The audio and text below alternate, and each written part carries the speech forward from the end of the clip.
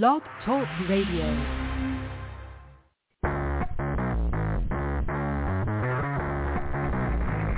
Hello and welcome to Action Radio. This is Greg Penglis coming to you from the historic district of downtown Milton on the banks of the beautiful Blackwater River. And now let's get into Action Radio. The thing I like about Fridays is that I don't have to talk much because we have so many reporters joining us, except for last week. Everybody took a vacation. There was nobody here. It was just me and Piana. We were sort of rambling on incoherently for most of the show. Derek was gone. Amber was gone. Shirley was in, I think, Washington or somewhere. Shirley, I think, was the only one who was here. Jim was gone. It was crazy. Today we're all through. We're through. We've got Mike Clinch is going to join us again. He's our local earth science teacher, retired. And we're going to talk about the politics of the hurricane and climate change. I call it political climate change. Anyway, let's get to Amber Kemper and the Constitution Report. I promise I'm going to make you a theme. I really am. I've got the music in my head. I got this is just, this things have been busy. We've been so busy. Did you hear the show yesterday? We had Dr. Stella Emanuel. We had Judy Mikovits called in. Just I texted her. I said, hey, why don't you join us? And she's like, okay. It was one of those days. Oh yeah, it's one of those spontaneous days. I'm in radio. I know people. Right. So, I can do stuff like this. It's outrageous. So we had, and then John Cullen, our data expert, the man who masters numbers, he actually called in an hour late. So I had everybody in 1 hour.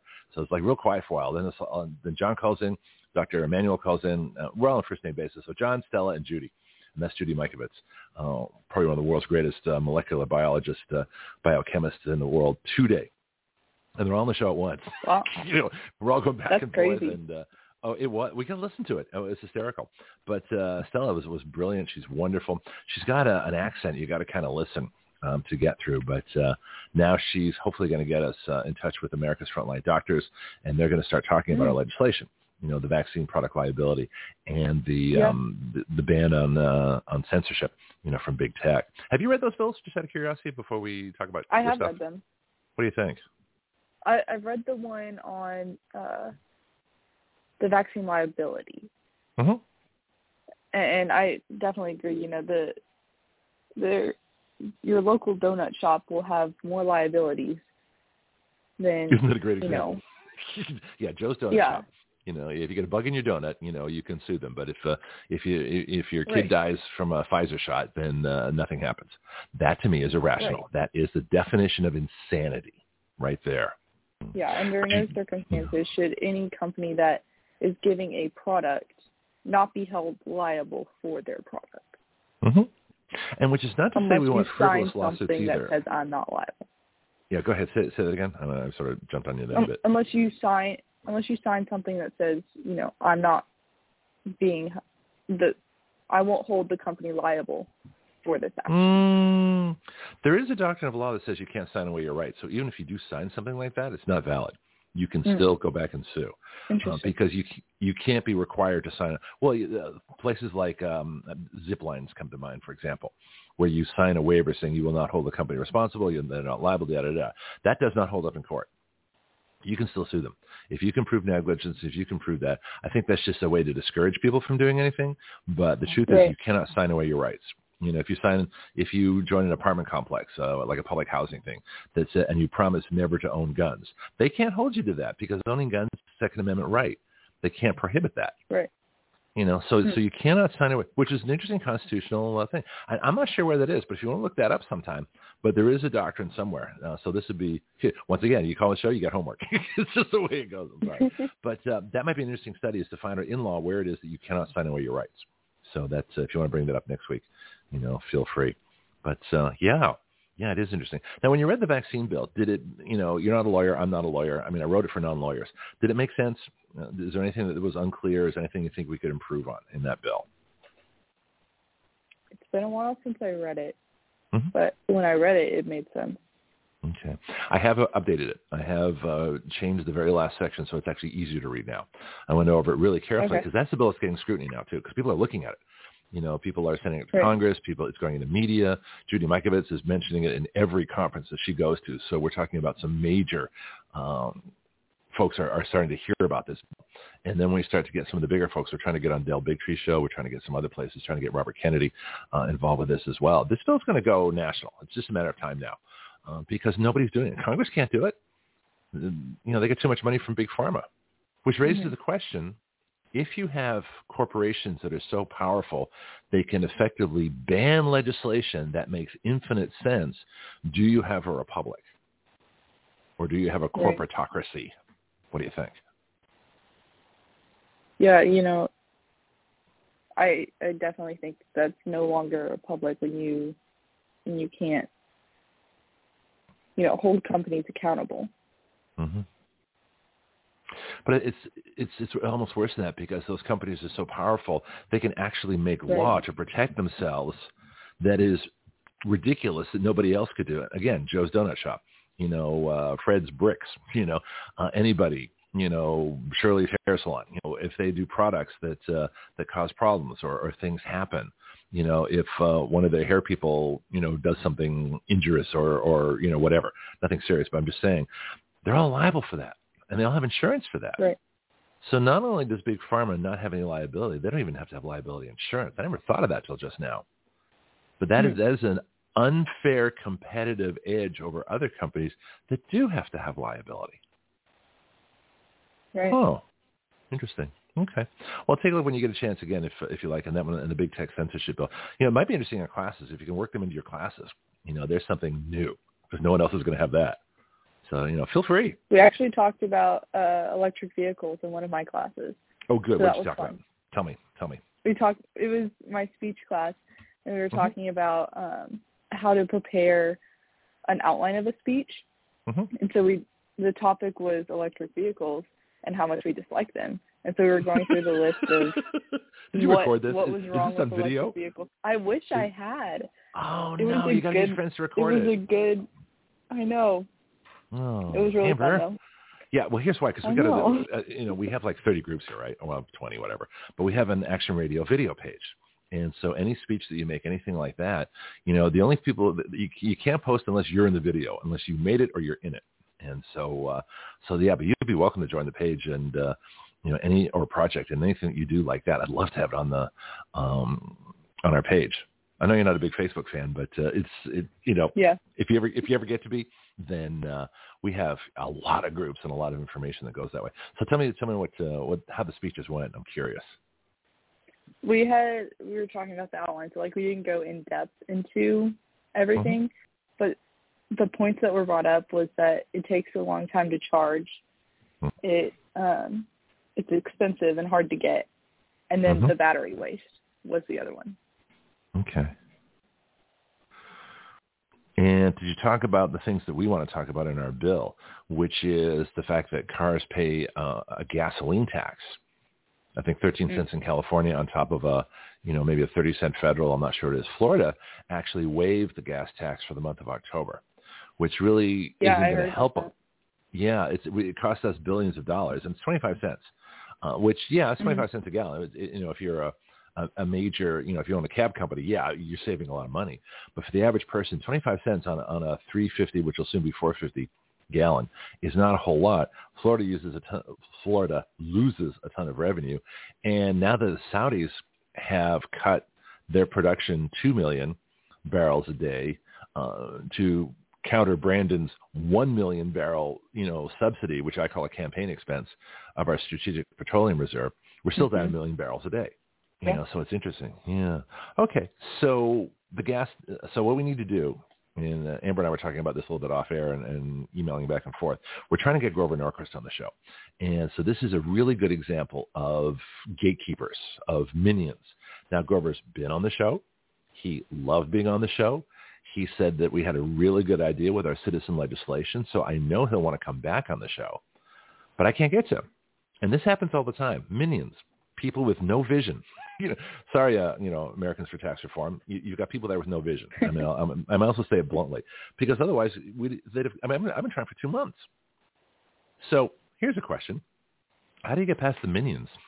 You may not even know. I'm just, what do you do when you want to get to the main person, and the people that you have to talk to have no idea what you're doing, have no idea of the potential, don't understand anyway, yet they're controlling access to the person who does understand. That's my problem. Yeah. I don't know how to help there. Okay, give him a call.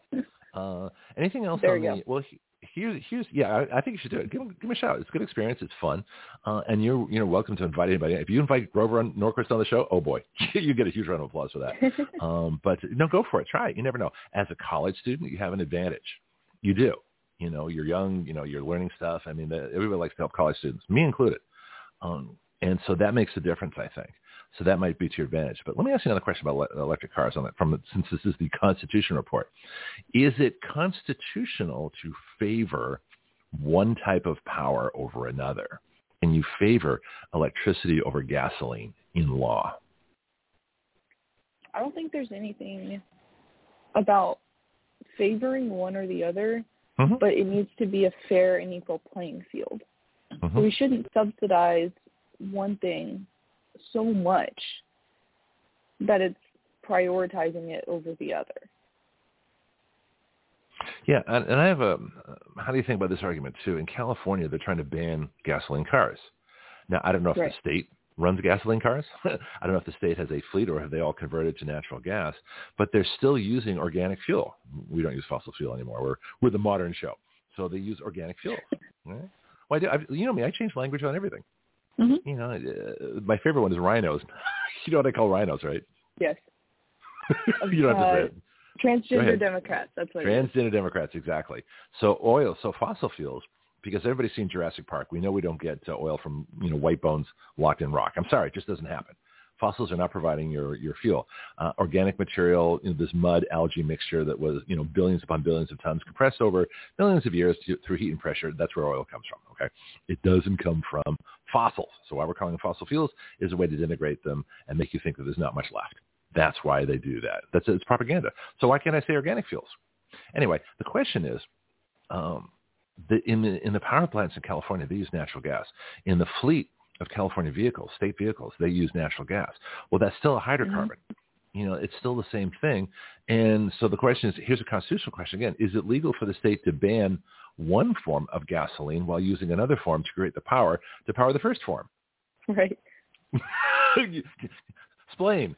I mean, it could be legal, but I don't think it accomplishes their goal. What do you think their goal is? To not use fossil fuels, to save the environment. What else might be going on?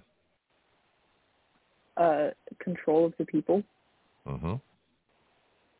Yeah, that's my thought now. Because here's another question too, and I know we're off topic, but it's kind of fun. It suddenly occurred to me that it's not oil that the left hates; it's American oil, because they'll go anywhere else in the world to get it, unless it comes here. Like don't have the Keystone Pipeline, even though that's Canadian oil, because that helps us as Americans. They don't want the oil being drilled here by Americans. They don't want American workers drilling for oil. They don't want Americans having low-cost energy, because we can go wherever we want then. We can go a lot further on $1.55 a gallon, which I think Pianki said was the lowest it was in Louisiana. Or like $1. I think the national lowest average is like $1.85 a gallon. Well, you can go a lot further on $1.85 a gallon than you can on $4.50 a gallon, and certainly $6.50, which is going to be in California.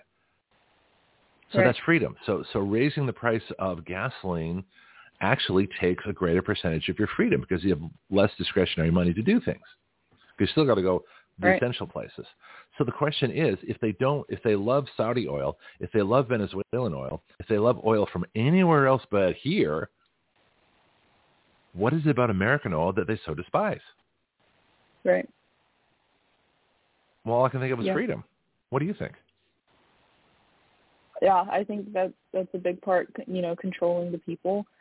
But I think it could also be, there's this whole global warming scare. I think they might want to minimize the American footprint of it. But actually, ours is pretty small. Isn't ours pretty small compared to, say, China or India? Yeah. We have one of the smallest footprints. But if we burn foreign oil, here, how does that reduce the footprint? Because we're still burning oil. Right. We're having those other countries drill for more oil to provide for us. increasing their carbon footprint. So we still have a play in other people's carbon footprint. Right. But the carbon footprint is where the petroleum is used, where it's burned, where it's used in an internal combustion engine. It's not where it's drilled. I thought it was just... This is a good point then. Okay, let's explore this. Go ahead. I thought it was just the effects of how you affect the environment. So how do you affect the environment? Okay, so how do you affect the environment drilling for oil? It's not a clean way to drill. Okay, so granted, yes, and if you have a spill, and if a tanker, leaks, which has happened, the Exxon Valdez is a famous case. Well, the captain was drunk. That's an interesting case study if you're looking into environmental things. But the actual drilling for oil, so the carbon, what they say a carbon footprint, the carbon has to be released into the atmosphere or released into the environment. So the way carbon is released is oil, gasoline, diesel, various petroleum compounds, kerosene, jet fuel, that kind of stuff. It has to be burned because you have to release the carbon dioxide in the water. So oil is a hydrocarbon.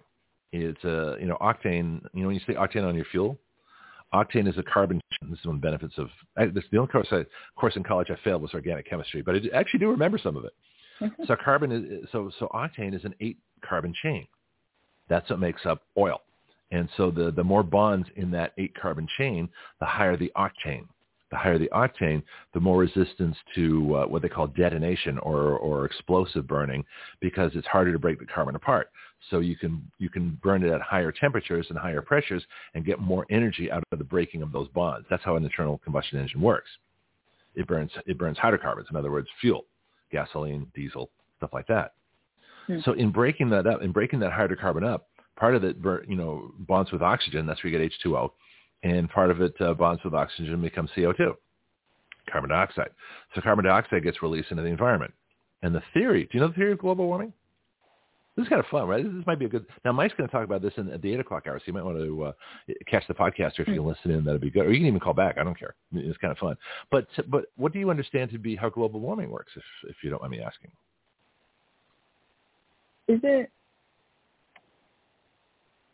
I may be wrong on this, but isn't it the way that the Earth is gradually growing warmer and we see more water in the ocean, more hurricanes, less of an ice cap? Well, that's what they say. Right. But the question is, how does the Earth warm? What is it about carbon dioxide that makes the Earth warm? And we can do the Constitution next week, if you don't mind. The Constitution's not going to go away, so we can always pick it up next week. But I think this is a really important discussion, considering we just had a major hurricane here in Central Florida. Mm-hmm. So how does carbon dioxide make the Earth warm? I have no clue on that answer. So now that's really important. And I'm not doing this to accuse you of not knowing how it works. I want to illustrate a point that most people do not know how carbon allegedly warms the Earth. So the question is, if nobody knows, why are people accepting on such a mass scale? Now, I know you don't accept it, but the question is, people don't know how carbon dioxide allegedly warms the Earth, so how can they accept the theory of global warming, which is just the theory? How can they do that? Because is it science or faith, or blind allegiance? What do you think? Right. I think they just believe whatever they're told. Okay. And we've gotten into this mindset of just we're listening and we believe. That's the scariest thing I've heard all day. So what are your friends saying? When you talk about this, I don't know if you talk about it in class. I don't know if you have an environmental or weather class, but what are people talking about on campus? What are they saying about climate change? Who's worried? Who's not? What are the arguments? I haven't really heard a big discussion about climate change on campus. Okay.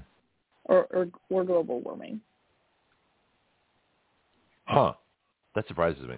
I would have thought, well, I guess it depends on the campus. The more liberal campuses are probably going crazy right now. They're probably, hanging banners out their windows. Oh, please save me from global warming. Please, please, please save me. Yeah, okay, there's no problem. First of all, the Earth's not warming. We're entering a Maunder minimum. We're entering a sunspot pause. We're entering a global cooling period for the next 30 years. Idiots. That's the first thing. Second thing is that the polar ice caps are increasing. The polar bears are increasing in population. And the theory goes, it's called the greenhouse effect. And the greenhouse effect, let me sort of run the logic by you and tell me what you think. So the greenhouse effect says that increasing carbon dioxide in the atmosphere creates kind of a shield, kind of creates a simulated glass greenhouse where the energy of the sun passes through, but it can't return back to space. It actually bounces back. So energy comes in, but it doesn't leave. And just like a greenhouse, which is a glassed, enclosure, the carbon dioxide creates the same effect, and therefore the heat of the earth cannot escape, and therefore the earth warms. Now, do you see any similarities between carbon dioxide and glass? I mean, I asked that question for a reason, because when you look at this, it makes no sense. Okay, so right now go ahead. Now, greenhouse, you can see the greenhouse effect. You ever get into your car when the windows are up, even though it's a cold day? What happens? Right, it's hot warm in there. Yeah. Well, why is it warm? Well, because the solar radiation, the ultraviolet, went through the windows and couldn't get back out again. That's what a greenhouse does. Right. Yeah. What does a greenhouse also do?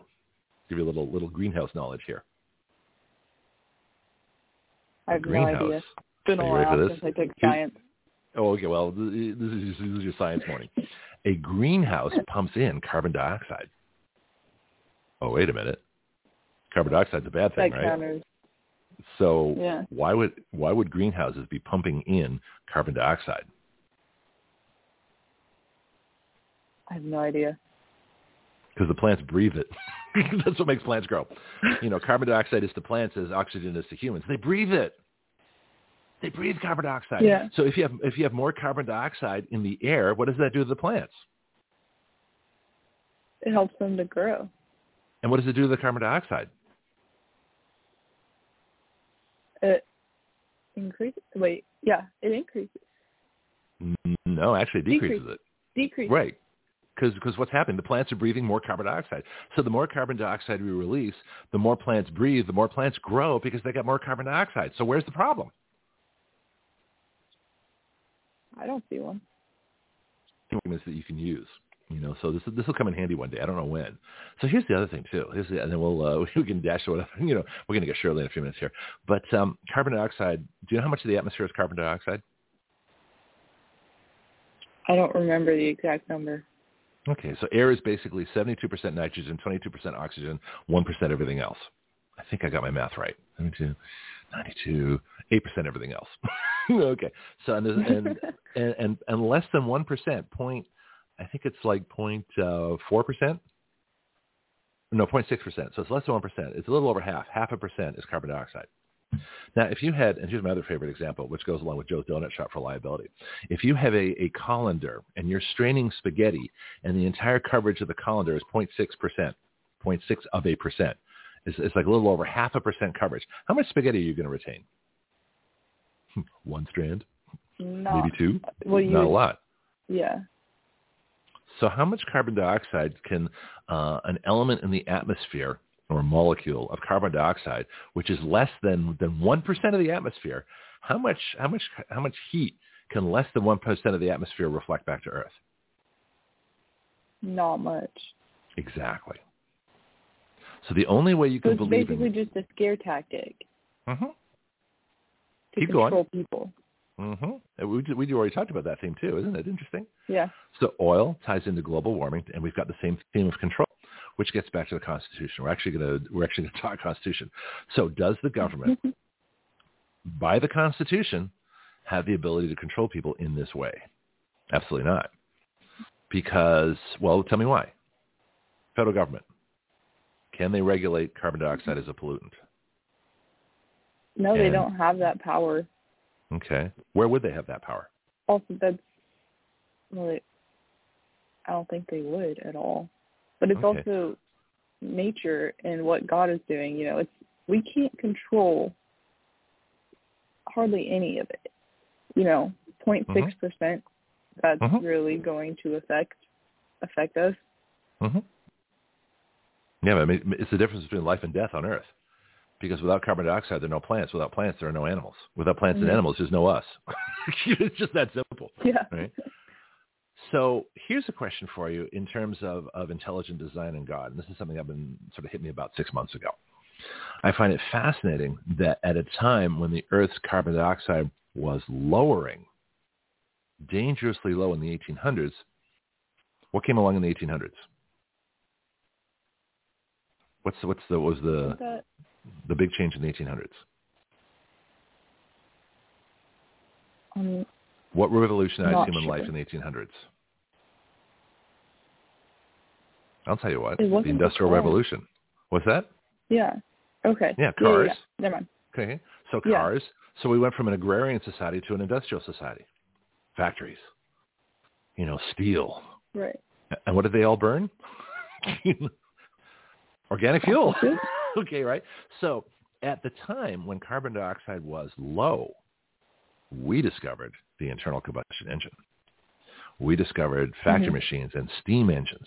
Steam engines burn coal and wood, right? Right. See steam trains? 1800s, Casey Jones? All that kind of stuff? Woo woo. Okay, so what do trains burn? Coal and wood in the stove. And what do they do with that? They heat water to create steam. So what does the burning of coal and wood do? It releases, here we go, folks, carbon dioxide. Carbon. Exactly. So where does that carbon go? Into the air, right?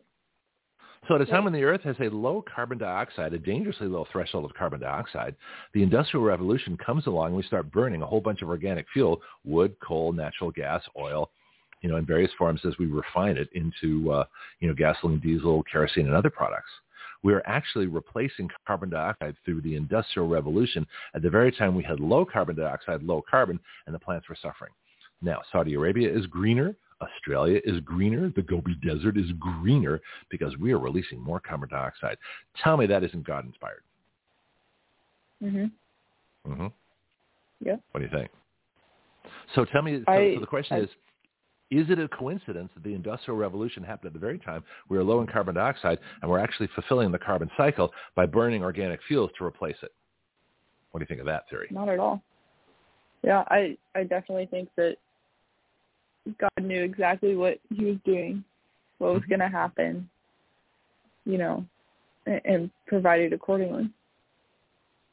So there's something you can talk about in school. I'd be curious if you can work that in any of your classes. That the Industrial Revolution is part of intelligent design, that the Industrial Revolution was a way to make huge progresses in advancement of all of us, all the products and services we have, that ended up making our lives easier, extending our lifespan, and allowing us to do things we never could do before. Cars, trains, automobiles, ships, plastic, which comes from petroleum. So the discovery of petroleum and the use of petroleum got us out from, the other great one's the light bulb. You went from whale oil to light bulbs. Yeah. So between the light bulb and petroleum and steel revolutionized the world. But what it did was it released a whole bunch of carbon dioxide, which went back into the air, which made the plants grow. What do you think? Yeah. I mean, all of my classes here, well, I'm in a Christian college, so everybody would agree with me that it was divine intervention.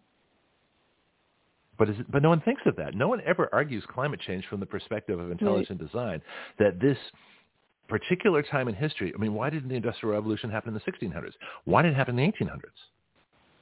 I mean, the technology wasn't that different from the 16 to the 1800s, so why did it happen then? Right. I just find this interesting. And no one ever argues climate change from an intelligent design perspective, in that we are actually completing the carbon cycle, carbon being the basis of life. I talked about this with Judy Mikovits, microbiologist, biochemist, molecular biologist, excuse me. She always corrects me. And we define what carbon was and how it fits in. And isn't it interesting that hydrocarbons and carbohydrates are all the same except for oxygen? So the hydrocarbon that creates petroleum, carbon and hydrogen under the earth, pressure, temperature, organic compounds, making oil, coal, natural gas, things like that, right? Is very similar to the carbohydrates that power your body. Hydrocarbons are carbon. Slow down, Greg. Carbon and hydrogen makes a hydrocarbon. That's where petroleum comes from. Carbohydrates, that power our bodies, are carbon, hydrogen, and oxygen. So the only difference between oil and food is oxygen, which we burn in our body. Tell me that isn't a coincidence. Yeah. Okay. It's crazy how God created everything to work together. Yeah, it's crazy we don't think of it first.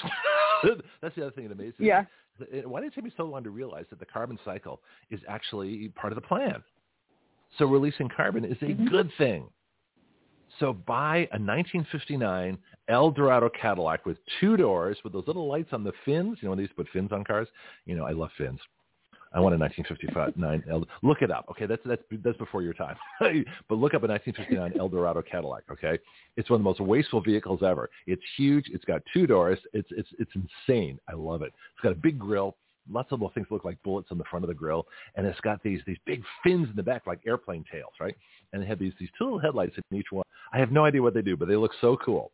So 1959 Eldorado Cadillac. Okay, burn your organic fuel. Look up the CO2 Coalition. I'm going to make Shirley's laughing. I'm going to make her line live right now. See if she wants to get in on this. But CO2 Coalition, Gregory Wrightstone, friend of mine, friend of the show, talks about this stuff all the time. So if you're looking for carbon dioxide resources, that's the place to go. But burning fossil fuels actually replaces. We need like a bumper sticker that says "Burn CO2 for life." Something like that. Yeah. What do you think? Yeah. Have any good activist groups on campus that might want to make something like that? Yeah. There's a poli-sci club and a pre-law club, but that's all I know of. Okay. Well, we'll give it a shot. We'll see what happens. Shirley, you want to get into this? Yeah. What do you think of the carbon cycle and replacing it all and keeping the plants growing, keeping us going, and it not being a coincidence that the Industrial Revolution happened when it did? Have you had your coffee yet? I mean, are we hitting you with this out of the blue? Wow, that's a whole lot in like 10 seconds there. I'll just summarize it. I think we need to plant more stuff. Oh, there we go. That sounds good. We need to help them farmers out. They need to be able to plant more. Yeah. Well, that comes from nitrogen fertilizer, which unfortunately comes from petroleum. I wish they could extract nitrogen directly from the air. I think plants do that through their nodules and the roots, but we need to be able to do more of that. Okay. Amber, I know you probably had a topic. I'm sorry. We got so sidetracked, but I thought it was really interesting to go over all the stuff we went over. Unfortunately, the Constitution was written a long time ago, and it'll be around next week. So final words, comments, anything that's happening, news, see if we can get a hold of Grover Norquist, because I really want to get him to help write that bill, because I think it'd be fascinating to have him on the show for you to be able to talk to him. Yeah, we got to get him on. Okay. I'll keep working on it. You want to give it a try? You want to call him up, Americans for Tax Reform? See what happens? Yeah, I could. Okay. Don't take no for an answer. Go for it. All right. Let's do it next week. Yeah. Awesome. Thanks, Amber. All right. Appreciate it. Here we go. Let's get to Shirley.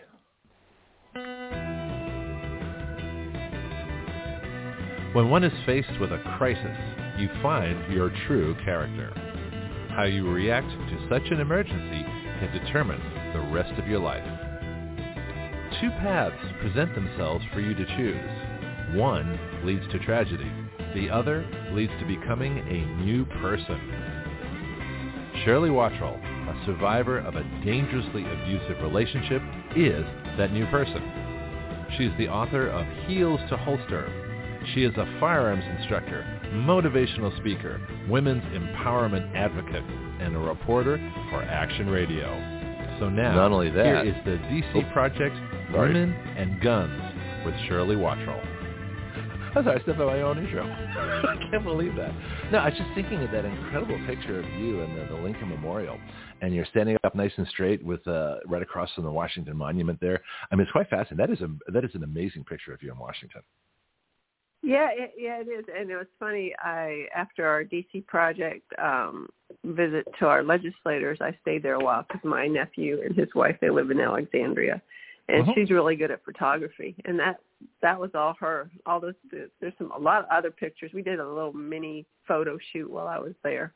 Oh, post it to the gun group. Yeah, let's see it. Yeah, so as I post some more pictures, I have some other pictures. I have some ones with my DC Project shirt and stuff like that. But yeah, she's very creative, very good at that. Yeah, she did an excellent job. Interesting. Yeah. Well, it'd be good too. I still think the DC Project should do like a Women and Guns calendar, and get some photographers from no, seriously. Now I keep bumping into DC Project Women on Facebook because the people you may know section. They're always showing me I see a woman with a gun and I'm like, oh, it's got to be DC Project. Let's see who this is. So it's like 10 of them now. Like 10 of the DC Project chairs around the country are friends of mine, Facebook friends. And it's fascinating. I ran into someone else that has a business where she's an entrepreneur and makes these long-range rifle components or something like that. It was fascinating. So Women in Guns is exploding. I mean, it's absolutely wonderful. It's the best thing to happen to guns in a long time. But y'all are gorgeous. Y'all need to make a calendar. I'd put it on my wall. Well, DC Project. I'll just put it out there because they might have, we had a photographer in DC, so he might have got some good shots too as well. Mm-hmm. Now you got to be with guns.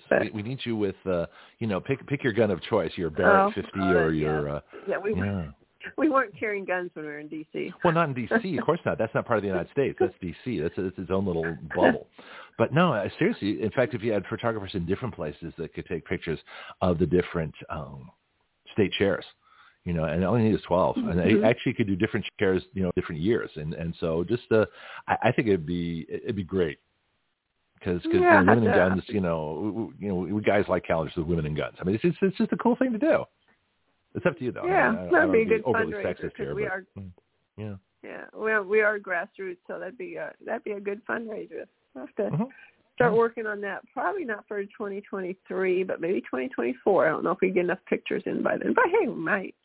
Yeah, if you want to make a small percentage contribution to Action Radio to keep us going with our mission of freedom here, I wouldn't turn it down. Yeah. After giving you the idea. So what's going on? Exactly. So fallout from your visit to Washington. Anybody follow up? Anybody still talking to you? Any results? Any revelations from that trip there? Now that you've had a chance to think about it a bit, what do you think? Well, I really haven't had a whole lot of chance to think about it. I was able to get, it's always good to send out thank you notes, thank you emails, and thank you actual physical mail. But yeah, my mind's been a little preoccupied lately since I returned from DC. After DC, I went right to Titusville, Florida, for a women's warrior event. And then do tell. Yeah, so I flew in on Thursday, went over to Titusville on Friday, came home on Saturday after the event. So it's held at the Police Museum in Titusville. And it's just, they had a couple awesome speakers. I didn't get to hear them all because I was manning the table for DC Project. But they had ex-CIA, ex-Secret Service ladies speaking. It's a really great event. This is their second year doing it. The attendance is not what they anticipated, which I still don't understand why. I think it's a great event. The vendors are great. The speakers were amazing, parts that I heard. So hopefully next year it'll catch on. Sometimes it takes a little time to get the momentum going. So hopefully next year they'll get more and more women to attend. Well, there's another problem too. But I did. Travel expense. People don't have the money to go anywhere. So maybe if you can Zoom it or online, project the speakers or things like that, you might get people registering, around the country or around the world who are actually viewing it that can't be there. That might help. Yeah, even the locals, but the women I did meet were amazing. I got some really women that joined DC Project because, as I'll say it again, DC Project is a nationwide organization of women defending the Second Amendment. And as far as I'm the Florida State Director, so I'm always trying to get women in Florida to join so that we can go to Tallahassee, meet with our legislators just like we do once a year to go to DC. So I met had some really good contacts, women joining DC Project to help out, to meet with our legislators here. So that was a good thing. It's always good when you can, rally to get more women involved in DC Project. But you're so much more effective than, like the Duck Dynasty redneck, gun groups. I'll be honest. We've talked about this before. But perception is everything. And the fact that, you are the perfect counter argument to the moms. Oh, no, we can't go against the moms. Moms don't want people to have guns. Of course, people are getting killed because of that, especially these days with all the illegals out there. Speaking of which, I guess a little sideline. I want to get back to the event that you're in, but 3 of the 4 looters that were captured recently that Governor DeSantis talked about were illegal aliens. This is a huge problem because they don't care. They're already in our country illegally. So you want to talk about a time for women to be able to own and carry and effectively use, if absolutely necessary, guns.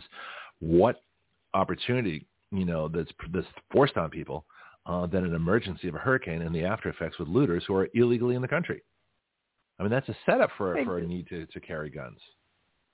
Exactly. I mean, I've even I've been helping a friend of mine who basically lost, her house was flooded, lost just about all her personal possessions. And in that area, which isn't, it's, you know, there's certain areas of towns where we have more influential money than others, but they are. Oh, you are diplomatic this morning. Huh? I said you are being diplomatic this morning. Yeah, no, that's okay. Well, yeah, and that's another thing I'm going to get into. I'm going to make a comment on it. This right here is my personal opinion. It has nothing to do with DC Project. But anyway, in her neighborhood, as people are putting all their personal belongings alongside the road to get picked up to go to the dump, people were found in the backyard looting, and we're apparently getting a lot of people from the East Coast doing that, from what I hear from our law enforcement friends. So it is important for, especially all the time, but especially now, because you do have people that are trying to take advantage of those that are down in their luck and steal from them, or even do them more bodily harm than just stealing. Taking their possessions could do them also bodily harm. So it's very important to be able to protect yourself. And calling 911 and waiting for them to show up isn't always the most effective, because by the time they get there, the roads are blocked. There's power lines down. There's mud, sand, dirt in the roadway. I mean, a lot of these places are impassable still. You know, so you're on your own. It takes longer to get there, as well as crimes are committed in seconds. You know, and by the time they get there, the crime's over. You're either could be raped or whatever, something drastic done to you. But it's very important to be your own first responder. I firmly believe that. And it's funny right now, because in certain parts of Naples, we have people who do have a lot more money than others, but loss is loss. And sometimes they try to categorize it. Well, you know, they got money, it doesn't matter. It's a loss. Their personal possessions are gone. It hurts just as much, that picture of the family that, you know, from years, 100 years ago, 50 years ago, which is gone because it's waterlogged. It doesn't matter how much money you have. Loss is loss. And I think people forget that. They just put a dollar value. I guess they think, you know, the hurricane's only going to affect people that, you know, it doesn't affect the rich people, the people with money. But it does. It affects everybody. They've lost their homes. They lost their possessions as well. So I think it's important just to realize that. Well, possessions are part of your life.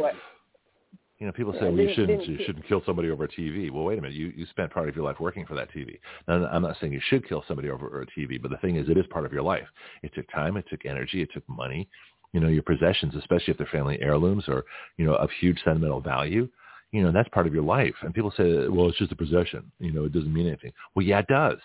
I mean, why do we work? Why do we collect these things? Why do we build our homes? Why do we create the environment we want?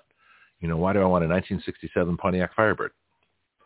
You know, because it means something. Go ahead. Yeah, and I understand that.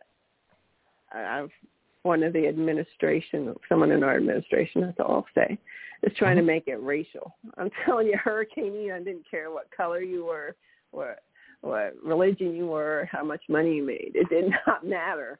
Any of that did not matter. It just was destructive wherever it went, and he just hung out there for the longest time too.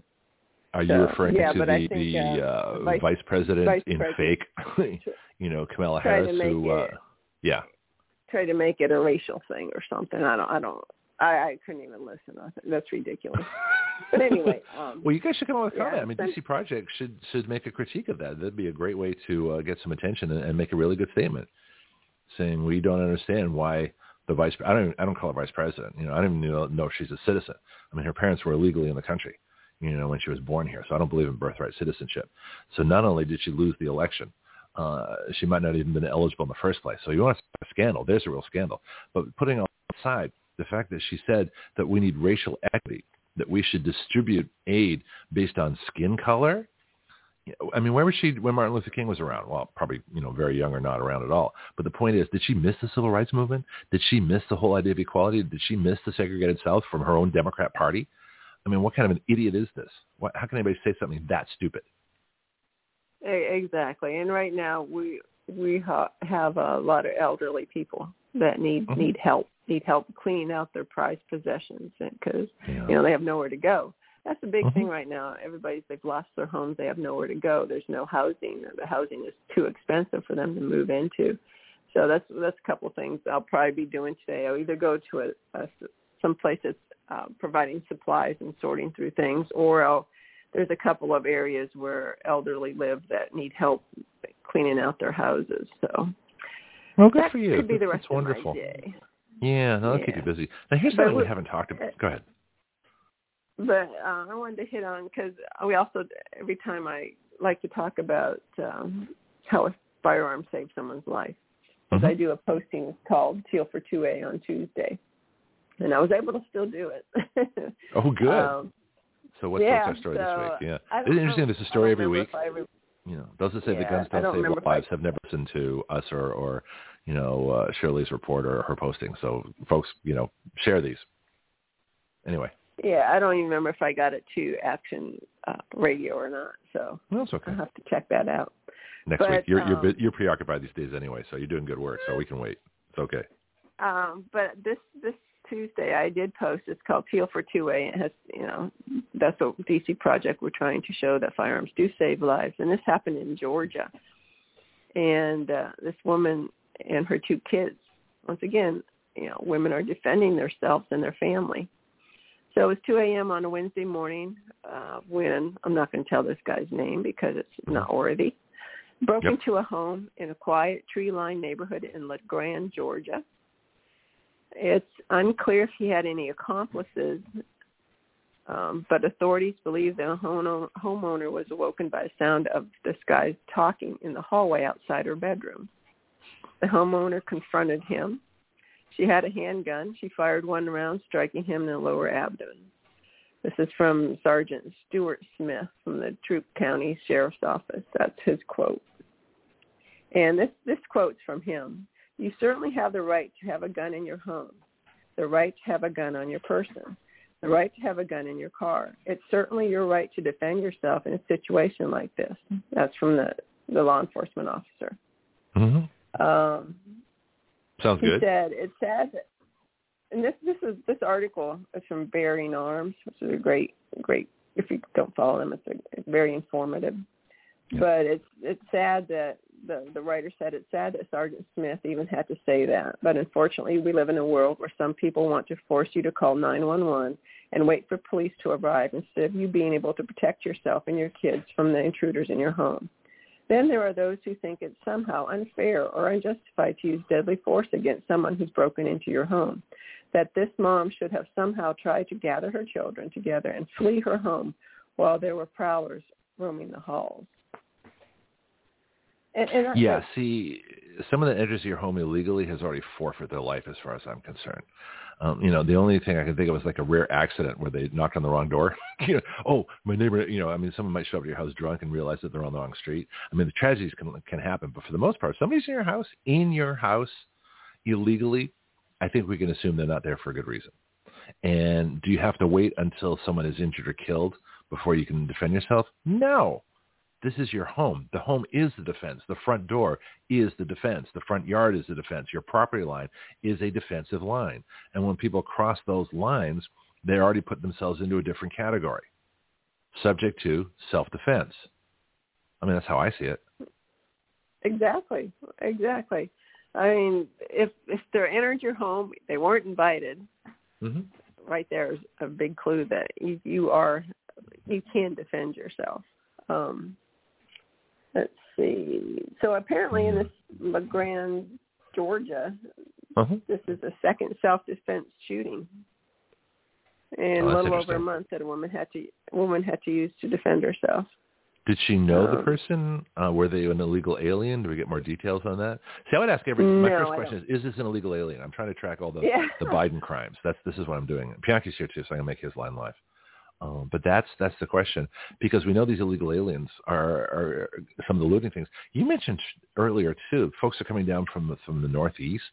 Are these people specifically coming here from the Northeast to commit crimes, like the smash and grabs? We see... No, they're coming from the East Coast.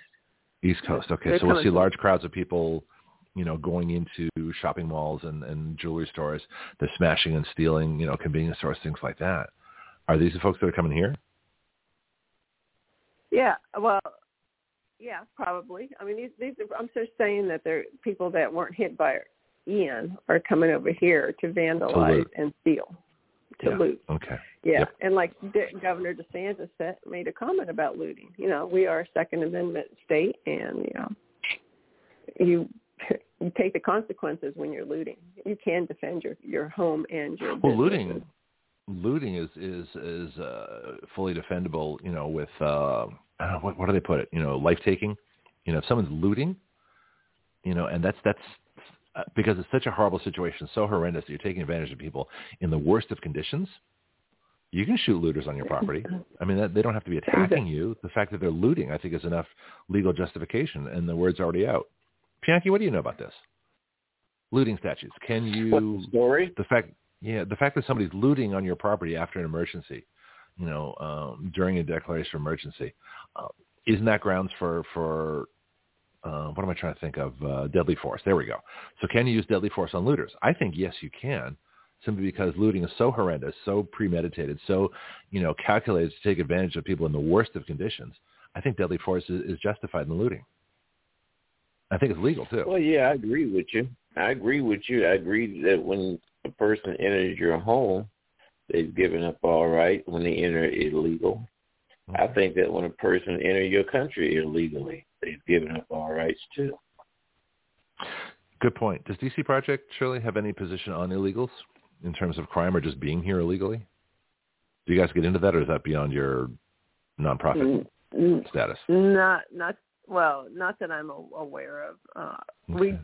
We do understand. We do have women that their loved ones have been attacked or possibly even killed by illegals. Mm-hmm. So we think it. Well, I can't say that I'm speaking for DC Project on that, but we are aware that crimes are committed by illegals, and that women and men should be able to defend themselves.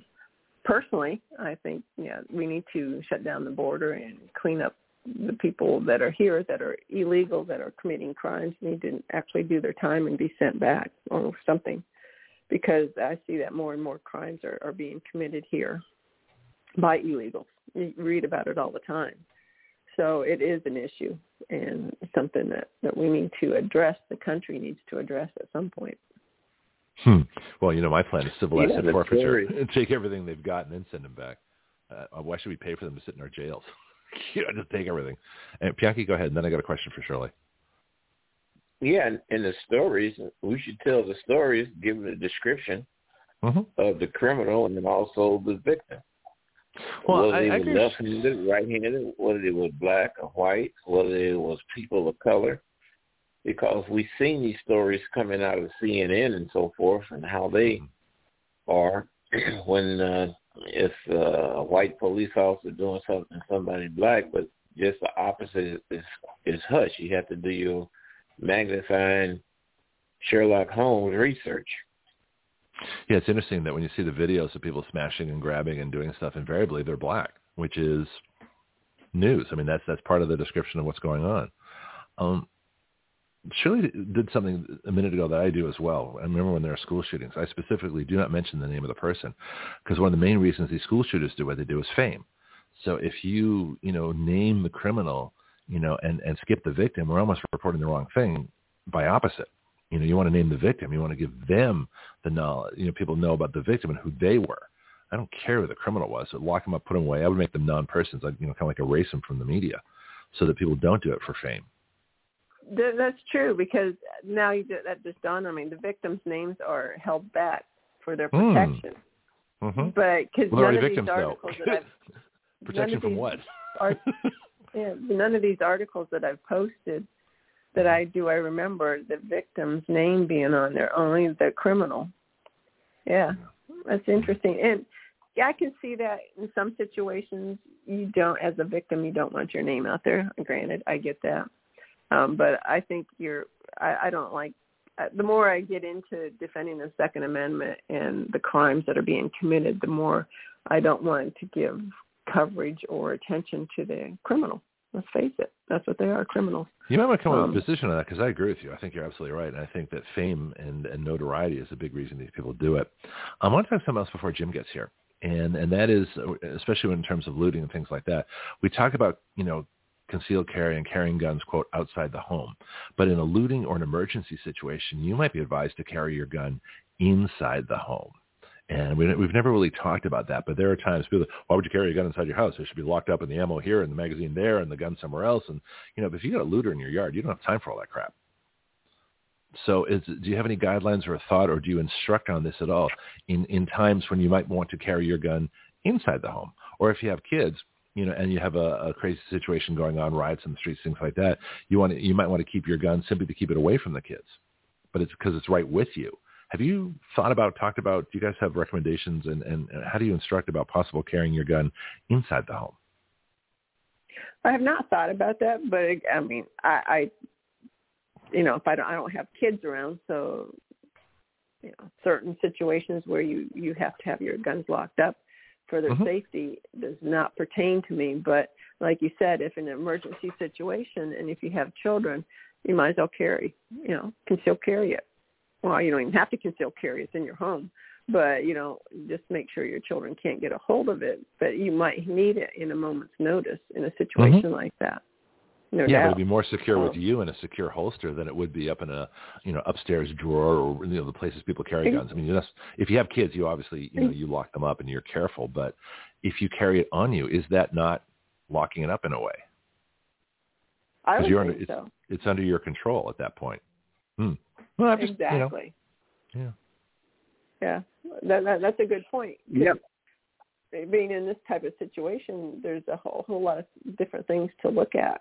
I've never been in a situation when I was at my friend's house, and she says, "Oh yeah, last night my neighbor said they had looters because they were in the backyard." If you're picking through, there are people that are picking through everybody's personal belongings on the front yard that's getting ready for a trash pickup, and that's whatever. That's well, good. as long as they stay in the front, don't cross your property boundary, then that's cool. That's okay. Right, and that's what our sheriff's office was posting. They were saying, if you're in the backyard, no, that is not, you're just not looking for stuff. You are a looter, and you should be treated as such. But if you're in the front, with going through the piles and piles of personal belongings out there, that's a different story.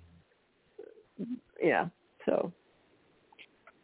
Well, even when, if DC Carry is assisting the people who have suffered from the storm in your group, as a group, well, you should have your weapons on. Not only is it showing a message and advertising who you are, but it's also providing a sense of safety. If down there in Florida, even in Louisiana, and in those low-lying areas, you may encounter some alligators. So what are you going to do? You're going to have to shoot them. If not, they're going to get you, and it does happen. So, no, wear your weapons, and you got a right to – I've seen places where cars have ran into a home, from an accident, and the people in the community run in the house and start looting it. If it knocks down a wall, tears down the doors. So when you live around people who have those type of mentalities and act savagely like that, then you have to protect yourself from them. All right. Yeah, that's exactly right. You need to protect yourself. And you don't know what the situations are going to come up. And right now, people are, at this point, it's been what is today? Oh, the Lord. What's Friday? If you're on the show, it's Friday. At least I hope so. It's the only way I know what day it is by who's reporting, Yeah, but it's just like it's just like the rioting that was going on. You hear people say, "Oh, don't worry, the store's got insurance, and the insurance will pay for it." Well, eventually you're going to pay for it. The storm damages that insurance companies are liable and have to cover. Well, people that live up in the far north west that don't have hurricanes, well, their insurance rates are going to go up because they have to distribute the cost that way. If not, insurance companies will go out of business. I got a different question for you a little bit. I'm hoping Jim will call us because usually I like a little crossover between you guys. But FEMA, we've been discussing FEMA before. In the folks that you saw, in Florida that you're helping out, between local, state, and federal, who do you think was doing the best job, and who was in the way? Well, all I know, I haven't seen FEMA. I do know my friend had an appointment yesterday. FEMA was going to her house, so they are coming around. I don't remember when she contacted them, so I'm not sure how long it took. What are they to doing? Get there. Is it money they're awarding, or grants, or rebuilding things, or insurance? Yeah, stuff, they have or to assess your property. Okay. So FEMA's distributing money then. Yeah. Somehow they assess your property, your loss, and everything else. You're supposed to take pictures. You're supposed to take pictures of everything. And I don't know if this is insurance or FEMA. And then you're supposed to have receipts. And she's like, all my receipts are soaking wet. They're just disintegrating because they're in a file cabinet, and the file cabinet up to the two drawers were useless. They're gone. Yeah. But I will say that the locals, the community itself, based on what I've seen and posts from different organizations, they're out there. They're out there, and they're working. They're not doing this. They're doing this for free. We're doing whatever it takes, just like going to these elderly people's homes and cleaning out their stuff. It's that part right there. It's tragic that something like this has to bring a community together, but it's good to see that the community's working together. As far as FEMA or insurance or anything like that, I really haven't seen a whole lot of that physically anyway. I don't know what's going on behind the scenes. But I know. Well, that's what I'm wondering, if FEMA's become like a money distribution point as opposed to actually helping with the rescues and helping with various things like that. I know they have certain locations that they're providing supplies. There's there's a whole lot of those. And I got to give credit to the Florida Power and Light and Lee County Electric and everybody that comes from all over the country. I mean, it was just amazing when you see it's just people just pouring in with their trucks, trying to help out wherever they can.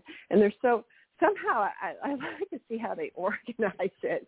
Wherever the tragedy comes, somehow they organize all these trucks coming up from all these different states.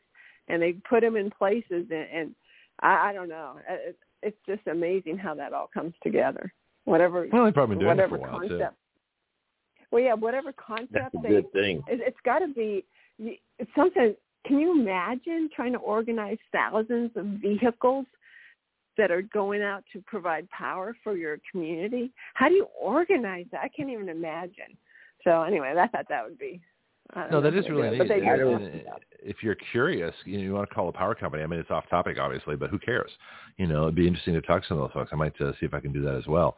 But we're all part of the power grid, and so it's big enough that if one part of it fails, it doesn't help. But the other thing is, it's nice to have the cooperative. I'm sure these companies. Florida has an agreement with Georgia, has an agreement with Alabama, and they all have these different, because they're like Gulf Power has like 3 or 4 different states. There's Florida Power, Gulf, Georgia Power, Alabama Power, things like that, Mississippi Power. They might all be cooperative anyway, in which case that would make sense. But it's just nice that they all do it, So, I don't care for FEMA myself. I remember when there was if you have major catastrophes like that, you got the State National Guards, you got the Red Cross. Yeah, I was going to ask about that too. You got the Boy Scouts and Explorers of America. You had all those organizations that would come to the ham radio operators would set up communication. They don't need FEMA. You need people that's dedicated and sensitive to the lives and the distress and the situation of other people. And it was done very, very well. So we don't need FEMA. We need less government agencies, even in cases like that. Yeah.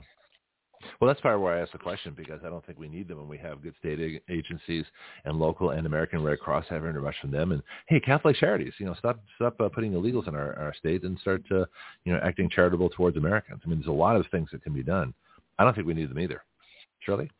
You need college sports teams. The college football team, the college basketball team will come help. You need people.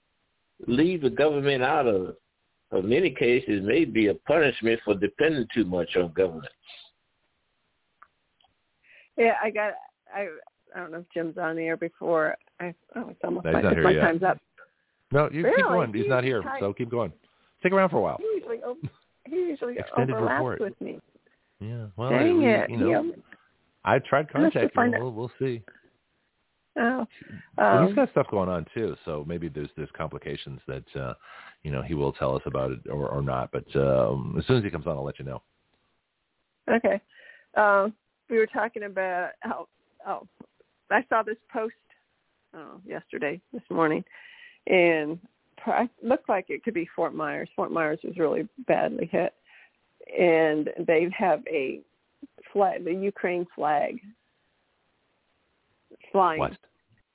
asking the government for aid. You know, I want to see that. Yeah, post. you get it. That is a classic. Yeah, because we spent I got $100 billion so far. It's gone to Ukraine, or some ridiculous amount for something that we talked about this with Captain Tom Stewart Wednesday. That we came up with the conclusion this should have stayed regional. That the Eastern European countries and Russia should have been left alone to settle this themselves. This has nothing to do with us. Nothing to do with Western Europe, quite frankly, either. Yeah, Ukraine flag. Give us aid. There, and they're flying the flag, trying to get the country, the United States, to send them financial aid. Do you have a picture of that? Do you have a picture? I'll see if I can find out who posted. I'll see if I can find it. I don't remember who posted it. Well, here's something. It's all over the place. You've seen it? You've seen the same picture, Bianchi? It's on PayPal. It's on Wikipedia. They want donation for the Ukraine aid. Ukraine aid, showing the yellow and green and black flag. That's ridiculous. It kind of reminds me when Libya was being attacked. You seen the same thing with them too, for that country. Well, I just think it's funny that people are posting Ukraine flags saying, give us aid. Well, for the price of what we paid for Ukraine, we could have easily put all the power lines underground from Texas to North Carolina, all on the coastline. Betcha. Well, yes, people do things for stupid reasons sometimes. Yeah, but I mean, Ukraine's political. It's a Democrat money laundering bank. But what do you think of the idea that the amount of money that was spent on Ukraine could have buried all of our power lines before Ian, you know, and most of these people would still have power now? Ukraine is political. That's political too. Yeah. Shirley?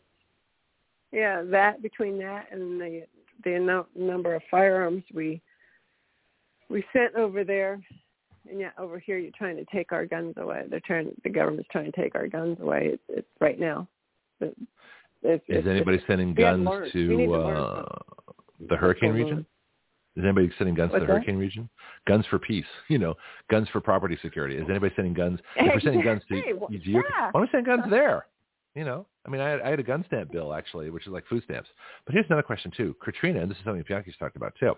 In Katrina, they were seizing guns, because that's a liberal state. But in Florida, no one's talking about seizing guns. I haven't heard one word about it. So you got the worst hurricane, one of the worst hurricanes we've ever had, and yet not one seizure of firearms to, quote, you know, keep people safe and protect them, because it does just the opposite. It encourages looters. So again, conspicuous by its absence is the fact that there are no gun seizures during Hurricane Ian. That's something you should talk about, I think, with DC projects. What do you think? Well, yeah, and the fact that I think it has a lot to do with our governor. You know, he I agree. stands for the Second Amendment. You know, you're going to defend your property, defend your home. There's so many sheriffs that are stepping out and being vocal about Lee County.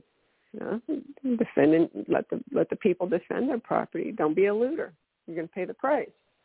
So they're putting it out there, and I think that they need to do that. I think that's a very important point to all the people that live in the community. They need to know where their sheriff stands. They need to know where their governor stands. I met Congressman Stubbe in D.C. He's a good guy. He took time and he sat with us. Is he in your district? No. Matt Gaetz is my district. He's I'm up here in Milton.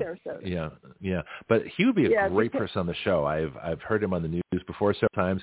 He's one of the best of, I think, the Florida representatives. So if you ever, if you can maintain contact, if you want to bring him on the show, because he's a strong Second Amendment supporter, that would be fabulous. Oh, he definitely is. And I just this morning found a video that they posted. He's out there cutting down trees. I mean, he's getting his hands dirty, helping to clean up his community. And I like that's a and I believe I'm pretty sure he was in the military. I'm trying to remember his background. Yeah, he's got a beard now, but he was military. JAG? Yeah. No, that was Ron DeSantis. Ron DeSantis was JAG officer. DeSantis was, but I think Stubbe was. He could have been. I mean, a lot of politicians start off as lawyers, so and it makes sense that the military will train you to be a lawyer. You give so many years of service as a lawyer to the military, and I guess it's Judge Adjutant General is what JAG stands for. And so you do that, and they'll pay you a law degree. It's a great way to get a law degree. Yeah, because hold on a second. Let me do a quick research here. Because there's another congressman too, Brian, and I've forgotten his last name.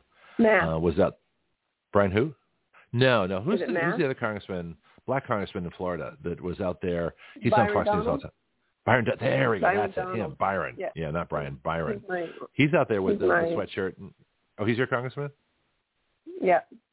Yeah. Let's get him on. He's great. I've heard him on the news several times too. He'd be a great person to have on the show. Yes, he was JAG. Stubbe was JAG Corps officer. Yeah, okay. He was in the Airborne Infantry. Graduated from the University of Florida, and he was in Operation Iraq Freedom. Yeah. So, but that was pretty cool. Yeah, and Byron Donald, representative, he's out there. He's out there helping, and I think his whole office, whatever they're called, were out there working. I saw pictures of that. His staff, his aides, legislative aides, administrative aides, they're all aides. That's what they call them. Yeah. Well, both those folks would be great to have on, and just because there's not just Second Amendment stands, but we can talk about the hurricane. I almost said earthquake. But another great congresswoman is Kat Cammack. Can't say enough about her. I did meet her briefly. I'm not familiar. I didn't get. I'm not familiar. How do you spell her name? This is a new person. Who is this? Kat. KATCAMMACK. She's Central Florida area. Okay. But follow her. She tells it like it is. She'll be coming out from a vote at 2:00 in the morning, be walking out of the Capitol and telling you what's going on. I love it. She'll be telling you that Pelosi just gave us a 1,000-page bill. We have to vote on it tomorrow, and it's 2:00 in the morning. She puts it out there. We have a bill to deal with that. We have a mandatory 30-day comment period for any budget bill over $100 million, which would be most of them. And so if you want to get that bill to her, if you're still talking or have contact with her legislative folks, that might be something she might want to sponsor. If she's particularly peeved, as they should be, that they get a bill, a 1,000-page bill, they should be, first of all, required to read it. They should be required to listen to it being read out loud in the chamber. Otherwise, they can't vote on it. I mean, those are the laws. But those are internal rules. But a mandatory 30-day comment period would be great for us, and it'd be great for them. They'd actually hear what's in the bill. So that might be a great bill to get to her. Exactly. And what was the last bill? People just have, and I didn't know this. I didn't know this at the time. But the headline bills that come across the media, like Save Women or something like that. But buried in there has nothing to do with helping women to defend themselves, Yeah, it's abortion funding or something like that. It could be giving money to Ukraine is in there. Yeah. Something as absurd as that is buried in there. So then certain representatives, they get badmouthed because why didn't you vote yes to this? And it was like a positive titled bill. Well, because down in there, buried in there, they want us to give thousands of dollars to Ukraine. And has nothing to do with Saving America. And people don't understand that because all you get is the headlines in the media, right? Why? Because the media wants you to, see what they want you. They want you to see what they want you to know. That make sense? I think it does. No, it makes perfect sense. Well, see now you're learning how Washington works. So one of the ploys is you have a bill title that has nothing to do with the bill, like the Affordable Care Act or the Inflation Reduction Act. So they basically lie about the. Which one do you got? The voters' rights bill, the 1965 voters' rights bill, had nothing to do about voting. Or the Voter Suppression Act or something like that, or the Voter, Access Bill, which is really a voter suppression, or it's a legal alien fraud bill. So all these things have different names, but and I'm opening up a Facebook window here. Hopefully I don't hit the wrong button and cancel the show.